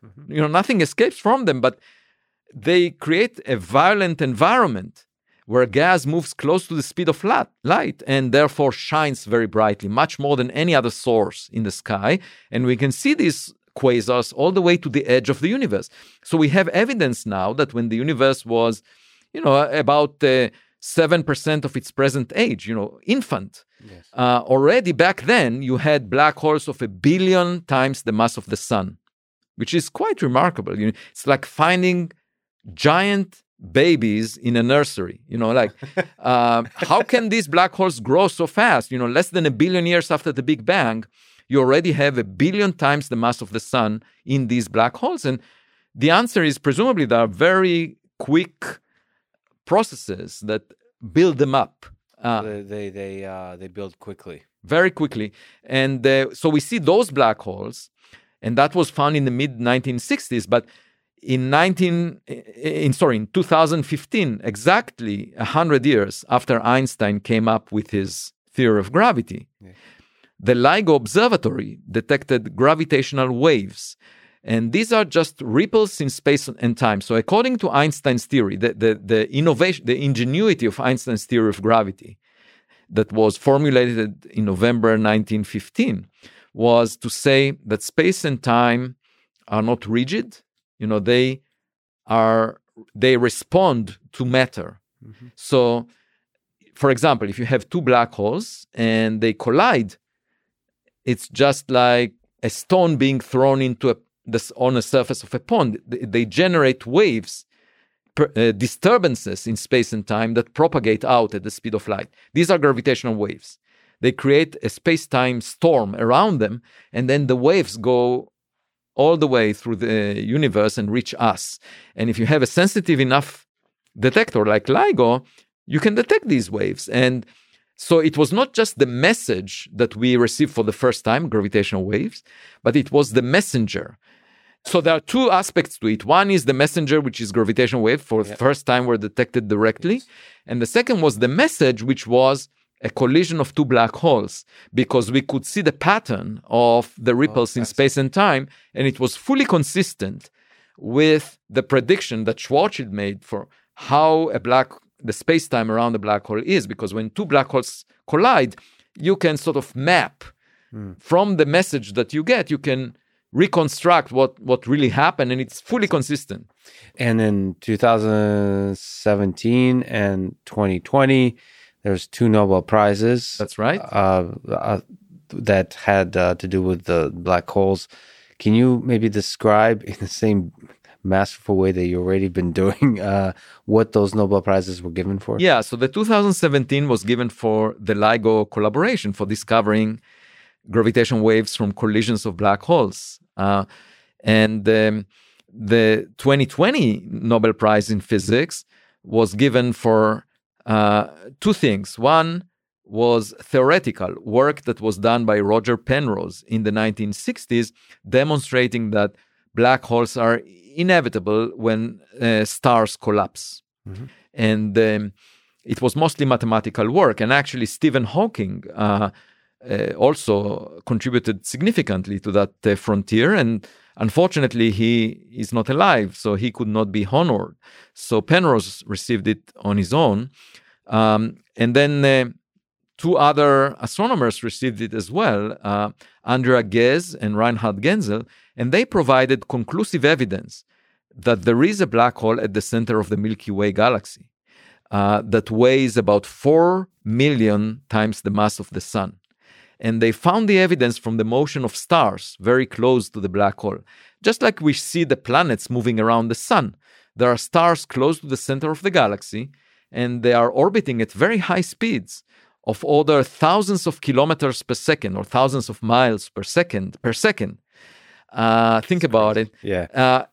Which can only be induced at those distances if there is a 4 million solar mass object that is extremely compact. And the only thing that is compatible with the constraints is a black hole. And they actually made a movie of the motion of these stars around the center. One of them moves around the center over a decade, 60, over timescales that we can monitor. Mm-hmm. And it was a breakthrough in a way. So combining LIGO with the detection of a black hole at the center of the Milky Way and in many other galaxies like quasars, now I would say black hole research is vogue. It's very much in fashion. We saw it back in 2016 when we established the Black Hole Initiative. Yes, you kind of saw that there's this excitement about in breakthroughs and discoveries around black holes, which are probably one of the most fascinating objects in the universe. I mean, it's up there.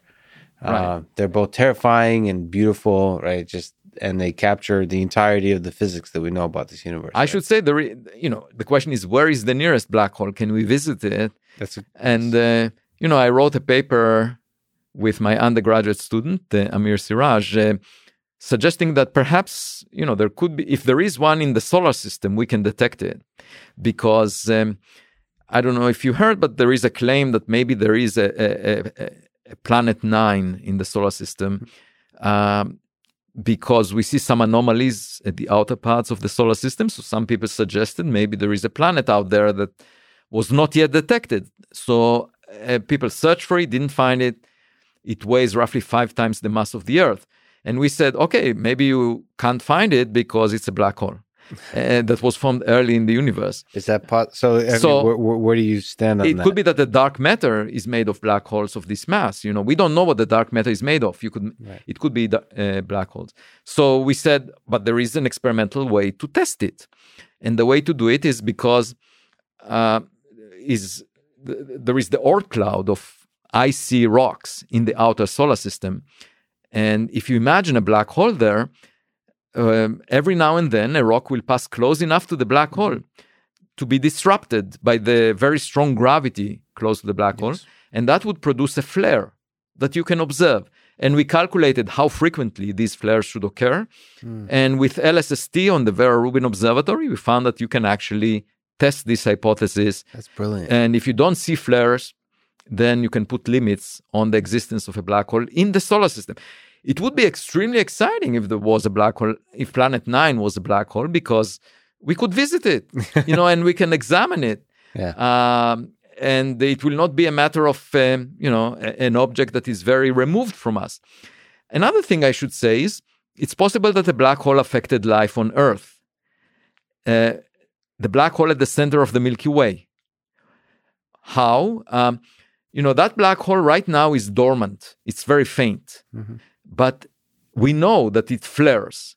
When a star like the sun comes close to it, the star will be spaghettified, basically become a stream of gas, like a spaghetti. And then the gas would fall into the black hole and there would be a flare.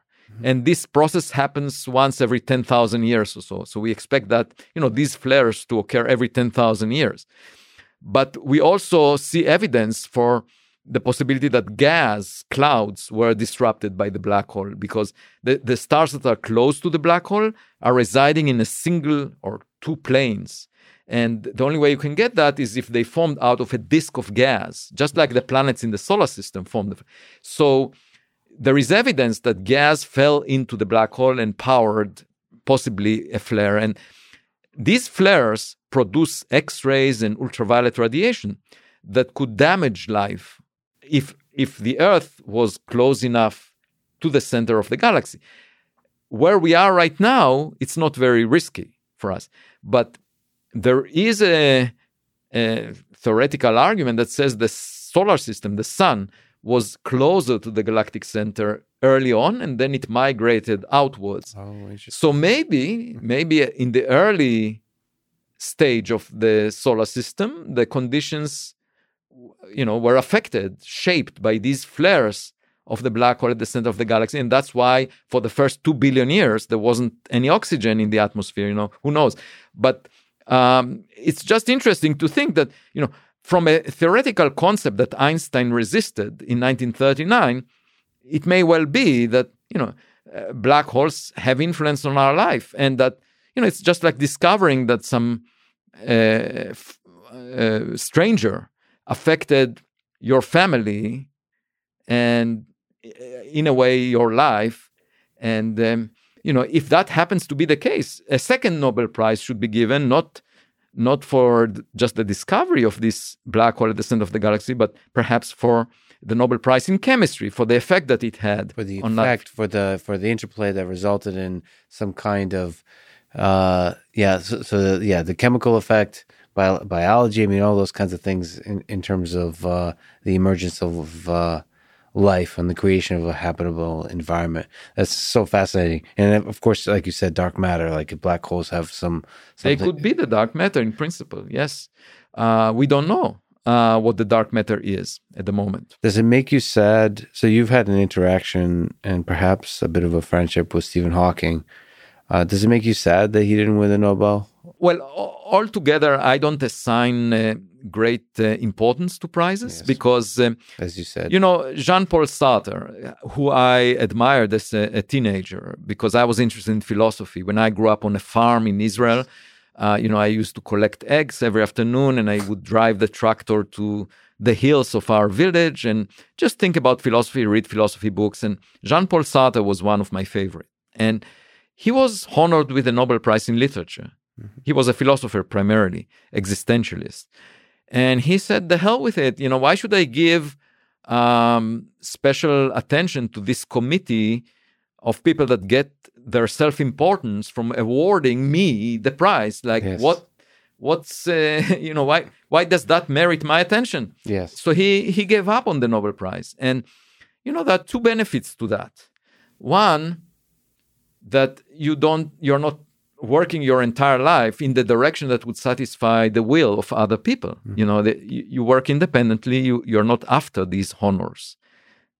Just for the same reason that if you're not living your life for making a profit or money, you can live a more fulfilling life because you're not being swayed by the wind, of how to make money and so forth. The second aspect of it is, that very often, these prizes, they distort the way we do science because instead of people willing to take risks and instead of having announcements only after a group of people converges with a definite result, the natural progression of science is based on trial and error, so reporting some results and perhaps they're wrong, but then other people find perhaps better evidence and then you figure out what's going on.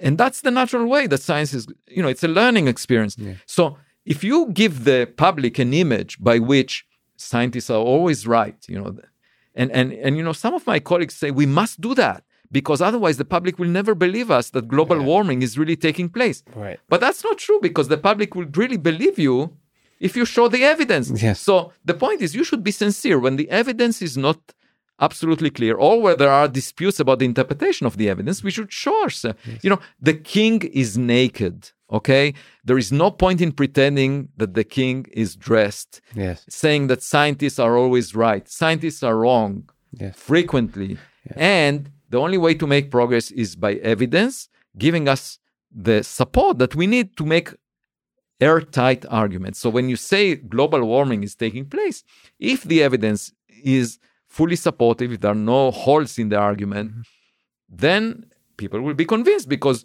you're not trying to fool them. When the evidence was not complete, you also show them that the evidence is not complete. Yeah, and when there's holes, you show that there's holes, and here's the methodology we're using to try to close those holes. Exactly. Let's be sincere. Why pretend? So if there were in a world where there were no prizes, no honors, we would act like kids, as I said before. We would really be focusing on the ball and not on the audience. Yeah, the prizes get in the way, and that's so powerful. Do you think, in some sense, the few people that have turned down the prize made a much more powerful statement? I don't know if you're familiar in the space of mathematics with the Fields Medal and Gregor Perelman, who turned down the prize. I've committed. One of the reasons I started this podcast is I'm going to definitely talk to Putin. I'm definitely talking to Perelman, and people keep telling me it's impossible. I love hearing that, because I'll talk to both. Anyway, but do you have a sense of why he turned down the prize, and is that a powerful statement to you? Well, what I read is that you're talking about the mathematician. The mathematician turned down the what I read is that he was disappointed by the response of the community, the mainstream community, the mathematicians, to his earlier work, where they dismissed it. They didn't attend to the details and didn't treat him with proper respect, because he was not considered one of them. Yes. And I think that speaks volumes about the current scientific culture, which is based on groupthink and on social interaction, rather than on the merit of the argument and on the evidence in the context of physics. So in mathematics, there is no empirical basis. You're exploring ideas that are logically consistent. But nevertheless, there is this groupthink. And I think he was so frustrated with his past experience that he didn't even bother to publish his papers. He just posted them on the archive. And in a way, it's saying, I know what the answer is. Go look at it.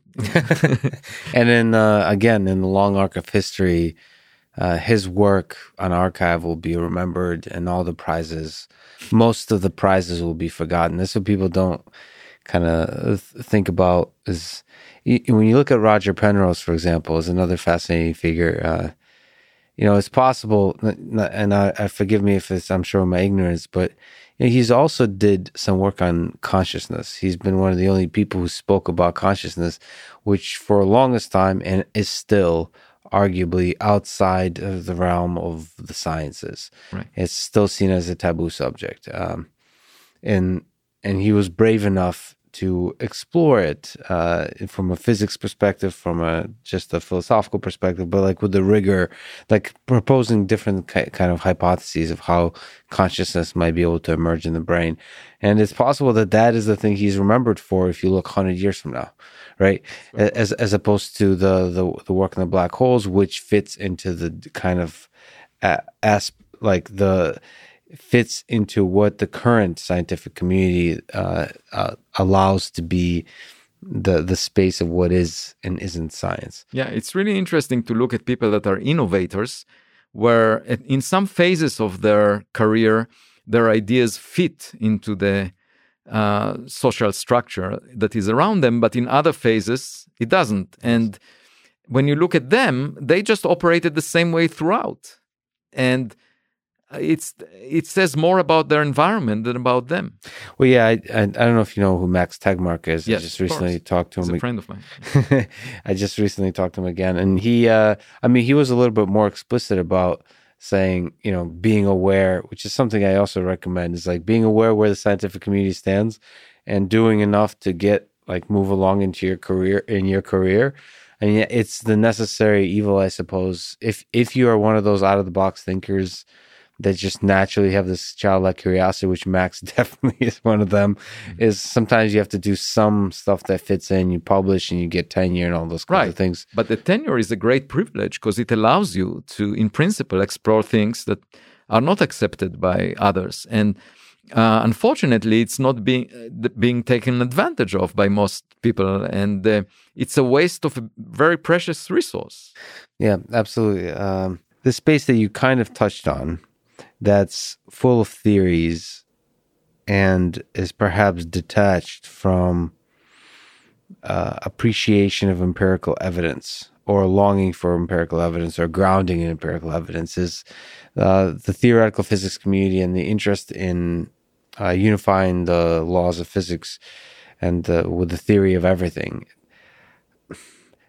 I'm not sure from which direction to approach this question, but how far away are we from arriving at a theory of everything, do you think? And how important is it to try to arrive at it, at this kind of goal of this beautiful, simple theory that unlocks the very, fundamental basis of our nature as we know it? And, and what are the kinds of approaches we need to take to get there? Yeah, so in physics, the biggest challenge is to unify quantum mechanics with gravity. Mm-hmm. And I believe that once we have experimental evidence for how this happens in nature, in systems that have quantum mechanical effects, but also gravity is important, then the theory will fall into our lap. Okay, but the mistake that is made by the community right now is to come up with the right theory from scratch. And Einstein gave the illusion that you can just sit in your office and understand nature. When he came up with his general theory of relativity. But first of all, perhaps he was lucky, but it's not a rule. The rule is that you need evidence to guide you, especially when dealing with quantum mechanics, which is really not intuitive. And so there are two places where the two theories meet. One is black holes, and there is a puzzle there. It's called the information paradox. In principle, you can throw the Encyclopedia Britannica into a black hole. It's a lot of information. And then it will be gone because a black hole carries only three properties or qualities: the mass, the charge, and the spin, according to Einstein. But then when Hawking tried to bring in quantum mechanics to the game, he realized that black holes have a temperature and they radiate. This is called Hawking radiation. And it was sort of anticipated by Jacob Bekenstein before him, and Hawking wanted to prove Bekenstein wrong and then figure this out. And so what it means is black holes eventually evaporate, and they evaporate into radiation that doesn't carry this information according to Hawking's calculation. And then the question is, according to quantum mechanics, information must be preserved. So where did the information go if a black hole is gone? And where is the information that was encoded in the encyclopedia when it went into the black hole? And to that question, we don't have an answer yet. It's one of those puzzles about black holes, and it touches on the interplay between quantum mechanics and gravity. Another important question is, what happened at the beginning of the universe? What happened before the Big Bang? And by the way, on that, I should say, there are some conjectures. It's in principle, if we figure it out, if we have a theory of quantum gravity, it's possible to imagine that we will figure out how to create a universe in the laboratory. By irritating the vacuum, you might create a baby universe. And if we do that, it will offer a solution to what happened before the Big Bang. Perhaps the Big Bang emerged from the laboratory of another civilization. So it's like baby universes are being born out of laboratories And inside the baby universe, you have a civilization that brings to existence a new baby universe. So just like humans, right? We have babies and they make babies. So in principle, that would solve the problem of why there was a Big Bang and also what happened before the Big Bang. Yes. So our umbilical cord is connected to a laboratory of a civilization that produced our universe once it figured out quantum gravity.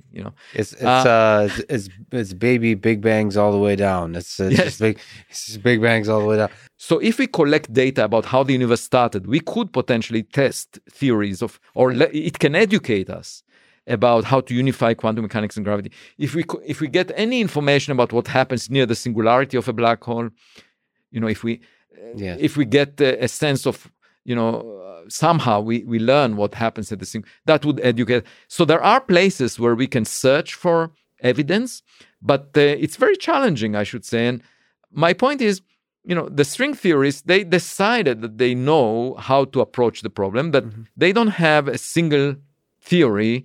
There is a multitude of theories, and it's not tightly constrained, and they cannot make predictions about black holes or about the beginning of the universe. So at the moment, I say we're at a loss. And the way I feel about this concept of the theory of everything, we should wait until we get enough evidence to guide us. And until then, there are many important problems that we can address. Why bang our head against the wall on a problem for which we have no guidance? Right. We don't have a good dance partner in terms of evidence. There's not. Exactly. I mean, it'd be interesting, just like you said, the lab is one place to create universes or black holes, but it'd be fascinating if there's indeed a black hole in our solar system that you can interact with. So the problem with the origin of the universe is all you can do is collect data about it, right? You can't interact with it. Well, you can, for example, detect gravitational waves that emerged from that, and there is an effort to do that, and that could potentially tell us something. But it's a challenge, and that's why we're stuck. So I should say, despite what physicists portray, that we live through an exceptional growth in our understanding of the universe, we're actually pretty much stuck, I would say, because we don't know the nature of the dark matter. Most of the matter in the universe, we don't know what it is, and we don't know how the universe started. We don't know what happens in the interior of a black hole. Because you've thought quite a bit about dark matter as well. Do you have any kind of interesting hypothesis? We already mentioned a few about what is dark matter and what are the possible paths that we could take to unlock the mystery of what is dark matter? Yeah, so what we need is some anomalies that would hint what the nature of the dark matter is, or to detect it in the laboratory. There are lots of laboratory experiments searching, but it's like searching for a needle in a haystack, because there are so many possibilities for the type of particle that it may be. But maybe at some point, we'll find either a particle or black holes as the dark matter or something else. But at the moment, can you also maybe, sorry to interrupt, to comment about what is dark matter? Like it's just a name we're assigned to what? So most of the community believes that it's a particle that we haven't yet detected. It doesn't interact with light, so it's dark. But the question is, what does it interact with, and how can we find it? And for many years, physicists were guided by the idea that it's some extension of the standard model of particle physics. But then they said, we will find some clues from the Large Hadron Collider about its nature. Or maybe it's related to supersymmetry, which is a new symmetry that we haven't found any evidence for. In both cases, the Large Hadron Collider did not give us any clues. And other people searched for specific types of particles in the laboratory and didn't find any. A couple of years ago, actually around the time that I worked on Oumuamua, I also worked on the possibility that the dark matter particles may have a small electric charge, which is a speculation. But nobody complained about it. And, it was published, and I regard it more as of a speculation than the artificial origin of Oumuamua. And to me, I apply, as far as I'm concerned, I apply the same scientific tools in both cases. There is an anomaly that led me to that discussion, which has to do with the hydrogen being cold in the early universe more than we expected. So we suggested maybe the dark matter particles have some small charge. But you deal with anomalies by exploring possibilities. That's the only way to do it, and then collecting more data to check those. And searching for technological signatures is the same as any other part of our scientific endeavor. We make hypotheses and we collect data, and I don't see any reason for having a taboo on this subject. In your childlike, open-minded excitement and approach to science, you're, I think, to anyone listening to this, truly inspiring. I mean, the question I think is useful to ask is by way of advice for young people. A lot of young people listen to this, whether from all over the world, and teenagers, undergraduate students, even graduate students, even even young faculty, even older faculty. They're all young at heart. Like, there's many of us young at heart. Do you have advice for? But let's focus on the traditionally defined sort of young folks like undergraduate. Do you have advice to give to young people like that today about life, maybe in general, maybe a life of curiosity in the sciences? Definitely. Well, first, I should confess that I enjoy working with young people much more than with senior people. And the reason is they don't carry a baggage of prejudice. Yes. They're not so self-centered. They're open to exploration.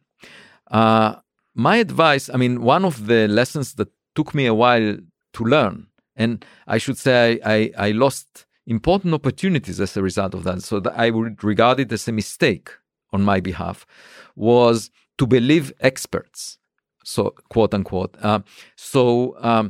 On a number of occasions, I would come up with an original idea and then suggest it to an expert, someone that works in the same field for a while, and the expert would dismiss it, most of the time because it's new and was not explored, not because of the merit. And then what happened to me several times is that someone else would listen to the conversation or would hear me suggesting it, and I would give up because the expert said no. And then that someone else, would develop it so that it becomes the hottest thing in this field. And once it happened to me multiple times, I then realized, the hell with the experts. They don't know what they're talking. They are just repeating the. Yes, they don't think creatively. They are being threatened by innovation. Okay, and it's the natural reaction of someone that cares about their ego more than about the matter that we are discussing. And so I said, I don't care how many likes I have on Twitter. I don't care whether the experts say one thing or another. I will basically exercise my judgment and do the best I can. Turns out that I'm wrong. I made a mistake. That's part of the scientific endeavor. And it took me a while to recognize that, and it was a lot of wasted opportunities. So to the young people, I would recommend, don't listen to experts. Carve your own path. Now, of course, you will be wrong. You should learn from experience, just like kids do, but do it yourself. Your father died in 2017. Your mother died in 2019. Do you miss them? Very much so. Is there a memory, that fond memory that stands out, or maybe what have you learned from them? From my mother, she was very much my inspiration for pursuing intellectual work, because she studied at the university, and then because of the Second World War, after the Second World War, she was born in Bulgaria. They immigrated to Israel, and she left university to work on a farm. And later in life, when all the kids left home, she went back to the university and finished the PhD. But she planted in me the intellectual curiosity and valuing learning or acquiring knowledge as a very important element in life. And my love with philosophy came from attending classes that she took at the university. When I was a teenager, I was fortunate to go to some of these, and they inspired me later on. And I'm very different than my colleagues, as you can tell, because my upbringing was quite different. And the only reason I'm doing physics or astrophysics is because of circumstances. At age 18, I was asked to serve in the military, and the only way for me to pursue intellectual work was to work on physics, because that was the closest to philosophy. And I was good at physics, so they admitted me to an elite program called Talpiot that allowed me to finish my PhD at age 24 and to actually propose the first international project that was funded by the Star Wars initiative of Ronald Reagan. And that brought me to the US to visit Washington, D.C., where we were funded from. And then on one of the visits, I went to the Institute for Advanced Study at Princeton, and met John Bacall, that later offered me a 5-year fellowship there, under the condition that I'll switch to astrophysics. At which point, I said, okay, I cannot give up on this opportunity. I'll do it, switch to astrophysics. It felt like a forced marriage, kind of arranged marriage. Yes. And then I was offered the position at Harvard because nobody wanted that. They first selected someone else. And that someone said, I don't want to become a junior faculty at the Harvard Astronomy Department because the chance for being promoted are very small.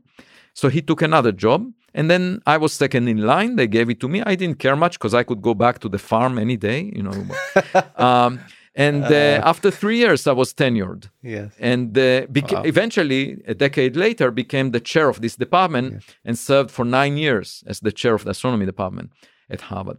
But at that point, it became clear to me that I'm actually married to the love of my life. Even though it was an arranged marriage, there are many philosophical questions in astrophysics that we can address. But I'm still very different than my colleagues, that were focusing on technical skills in getting to this job. Mm-hmm. So my mother was really extremely instrumental in planting the seeds of sort of thinking about the big picture. In me. Then my father, he was working in the farm, and we didn't speak much because we sort of understood each other without speaking. But what he gave me is a sense of, that it's more important to do things than to talk about them. I love my apologies, but MIT Mind and Hand. I love that there's that the root of philosophy that you've gained from your mom and the hand, that action is all that ultimately in the end matters from your dad. That's that's really powerful. If we could take a small detour into philosophy, is there by chance any books, authors, whether philosophical or not, you mentioned Sartre, that stand out to you that were formative in some small or big way that perhaps you would recommend to others, maybe when you were very young or maybe later on in life? Well, actually, I read the number of existentialists that appealed to me because they were authentic. Sartre, he declined the Nobel Prize, as we discussed, but he also was mocking people that pretend to be something better than they are. He was living an authentic life that is sincere. And that's what appealed to me. And Albert Camus was another French philosopher that advocated existentialism. That really appealed to me. That's probably my favorite existentialist, Camus. Yeah. Yeah. And he died at a young age in an accident, unfortunately. And then, people like Nietzsche that, broke conventions. And I noticed that Nietzsche is still extremely popular. Yes. That's quite surprising. He appeals to the young people of today, and people that it's the childlike wonder about the world. And he was unapologetic. It's like most philosophers have a very strict adherence to terminology and to the practices. Academic philosophers, and Nietzsche was full of contradictions, and he just, he was just this big kid with opinions and thought deeply about this world, and people are really attracted to that. And surprisingly, there's not enough people like that throughout history of philosophy, and that's why I think you're still drawn to him. Yeah, to me, what stands out is his statement that the best way to corrupt the mind of young people is to tell them that they should agree with the common view. Yes. And it goes back to the thread that went through our discussion. Yes.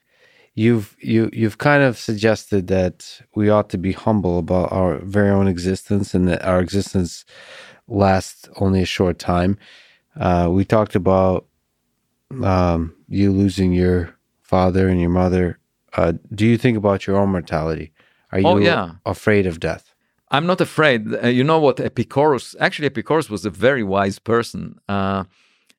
According to Lucretius, Epicurus didn't leave anything in writing, but he said that he's never afraid of death because as long as he's around, death is not around.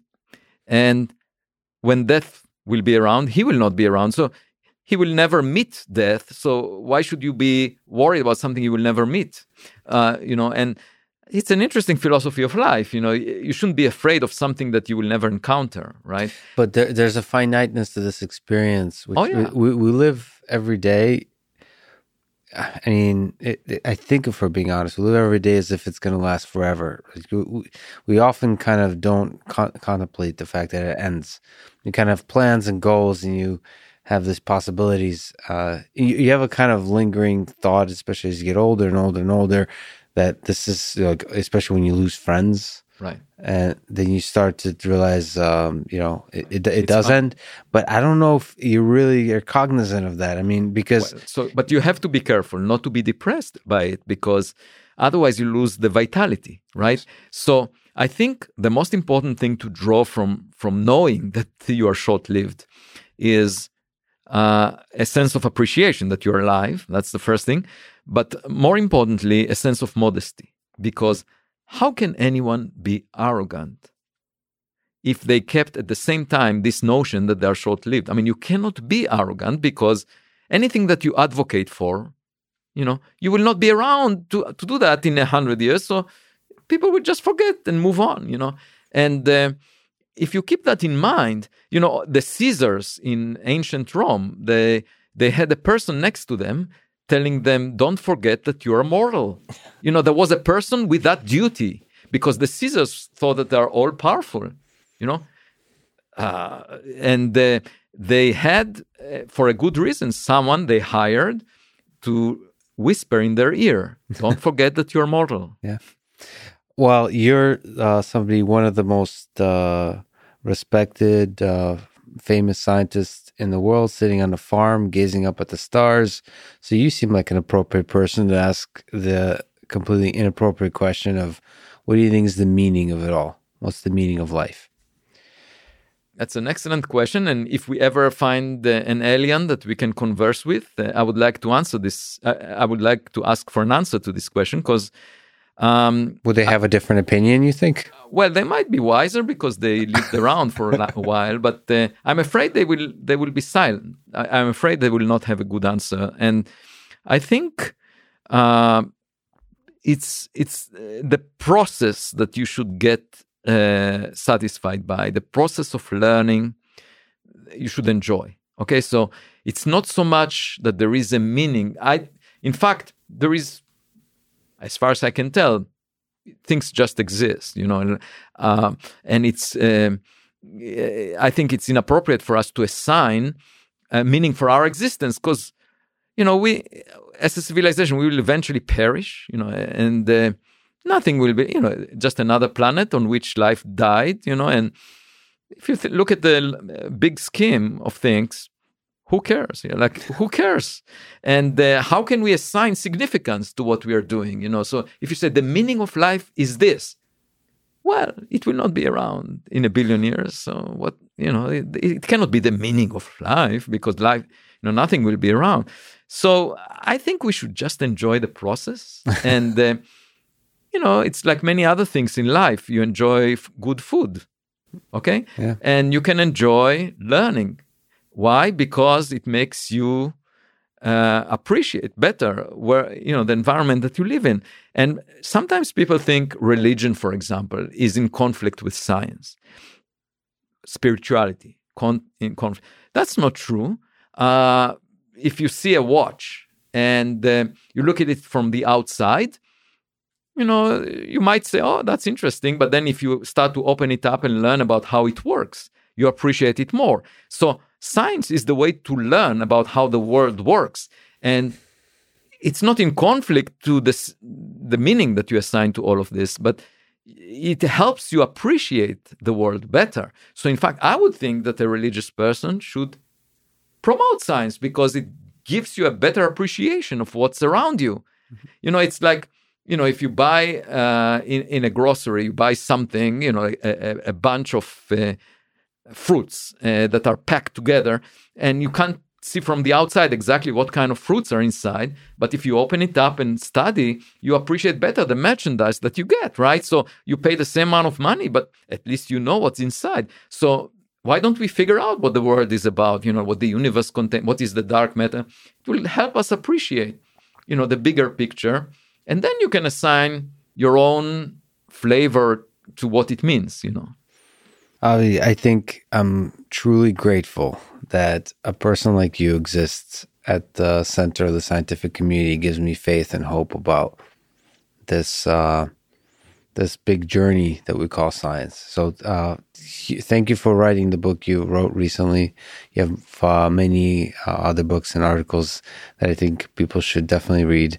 And thank you for wasting all this time with me. It was truly an honor. Thank you so much. It was not a waste at all. And thank you for having me. I learned a lot from your questions and your remarks. Thank you. Thank you. Thanks for listening to this conversation with Avi Loeb. And thank you to our sponsors, Zero Fasting app for intermittent fasting, Element electrolyte drink, Sunbasket meal delivery service, and Pessimist Archive history podcast. So the choice is a fasting app, fasting fuel, fast-breaking, delicious meals, and a history podcast that has very little, as far as I know, to do with fasting. Choose wisely, my friends. And if you wish, click the sponsor links below to get a discount and to support this podcast. And now, let me leave you with some words from Albert Einstein. The important thing is not to stop questioning. Curiosity has its own reason for existence. One cannot help but be in awe when he contemplates the mysteries of eternity, of life, of the marvelous structure of reality. It is enough if one tries merely to comprehend a little of this mystery every day. Thank you for listening and hope to see you next time.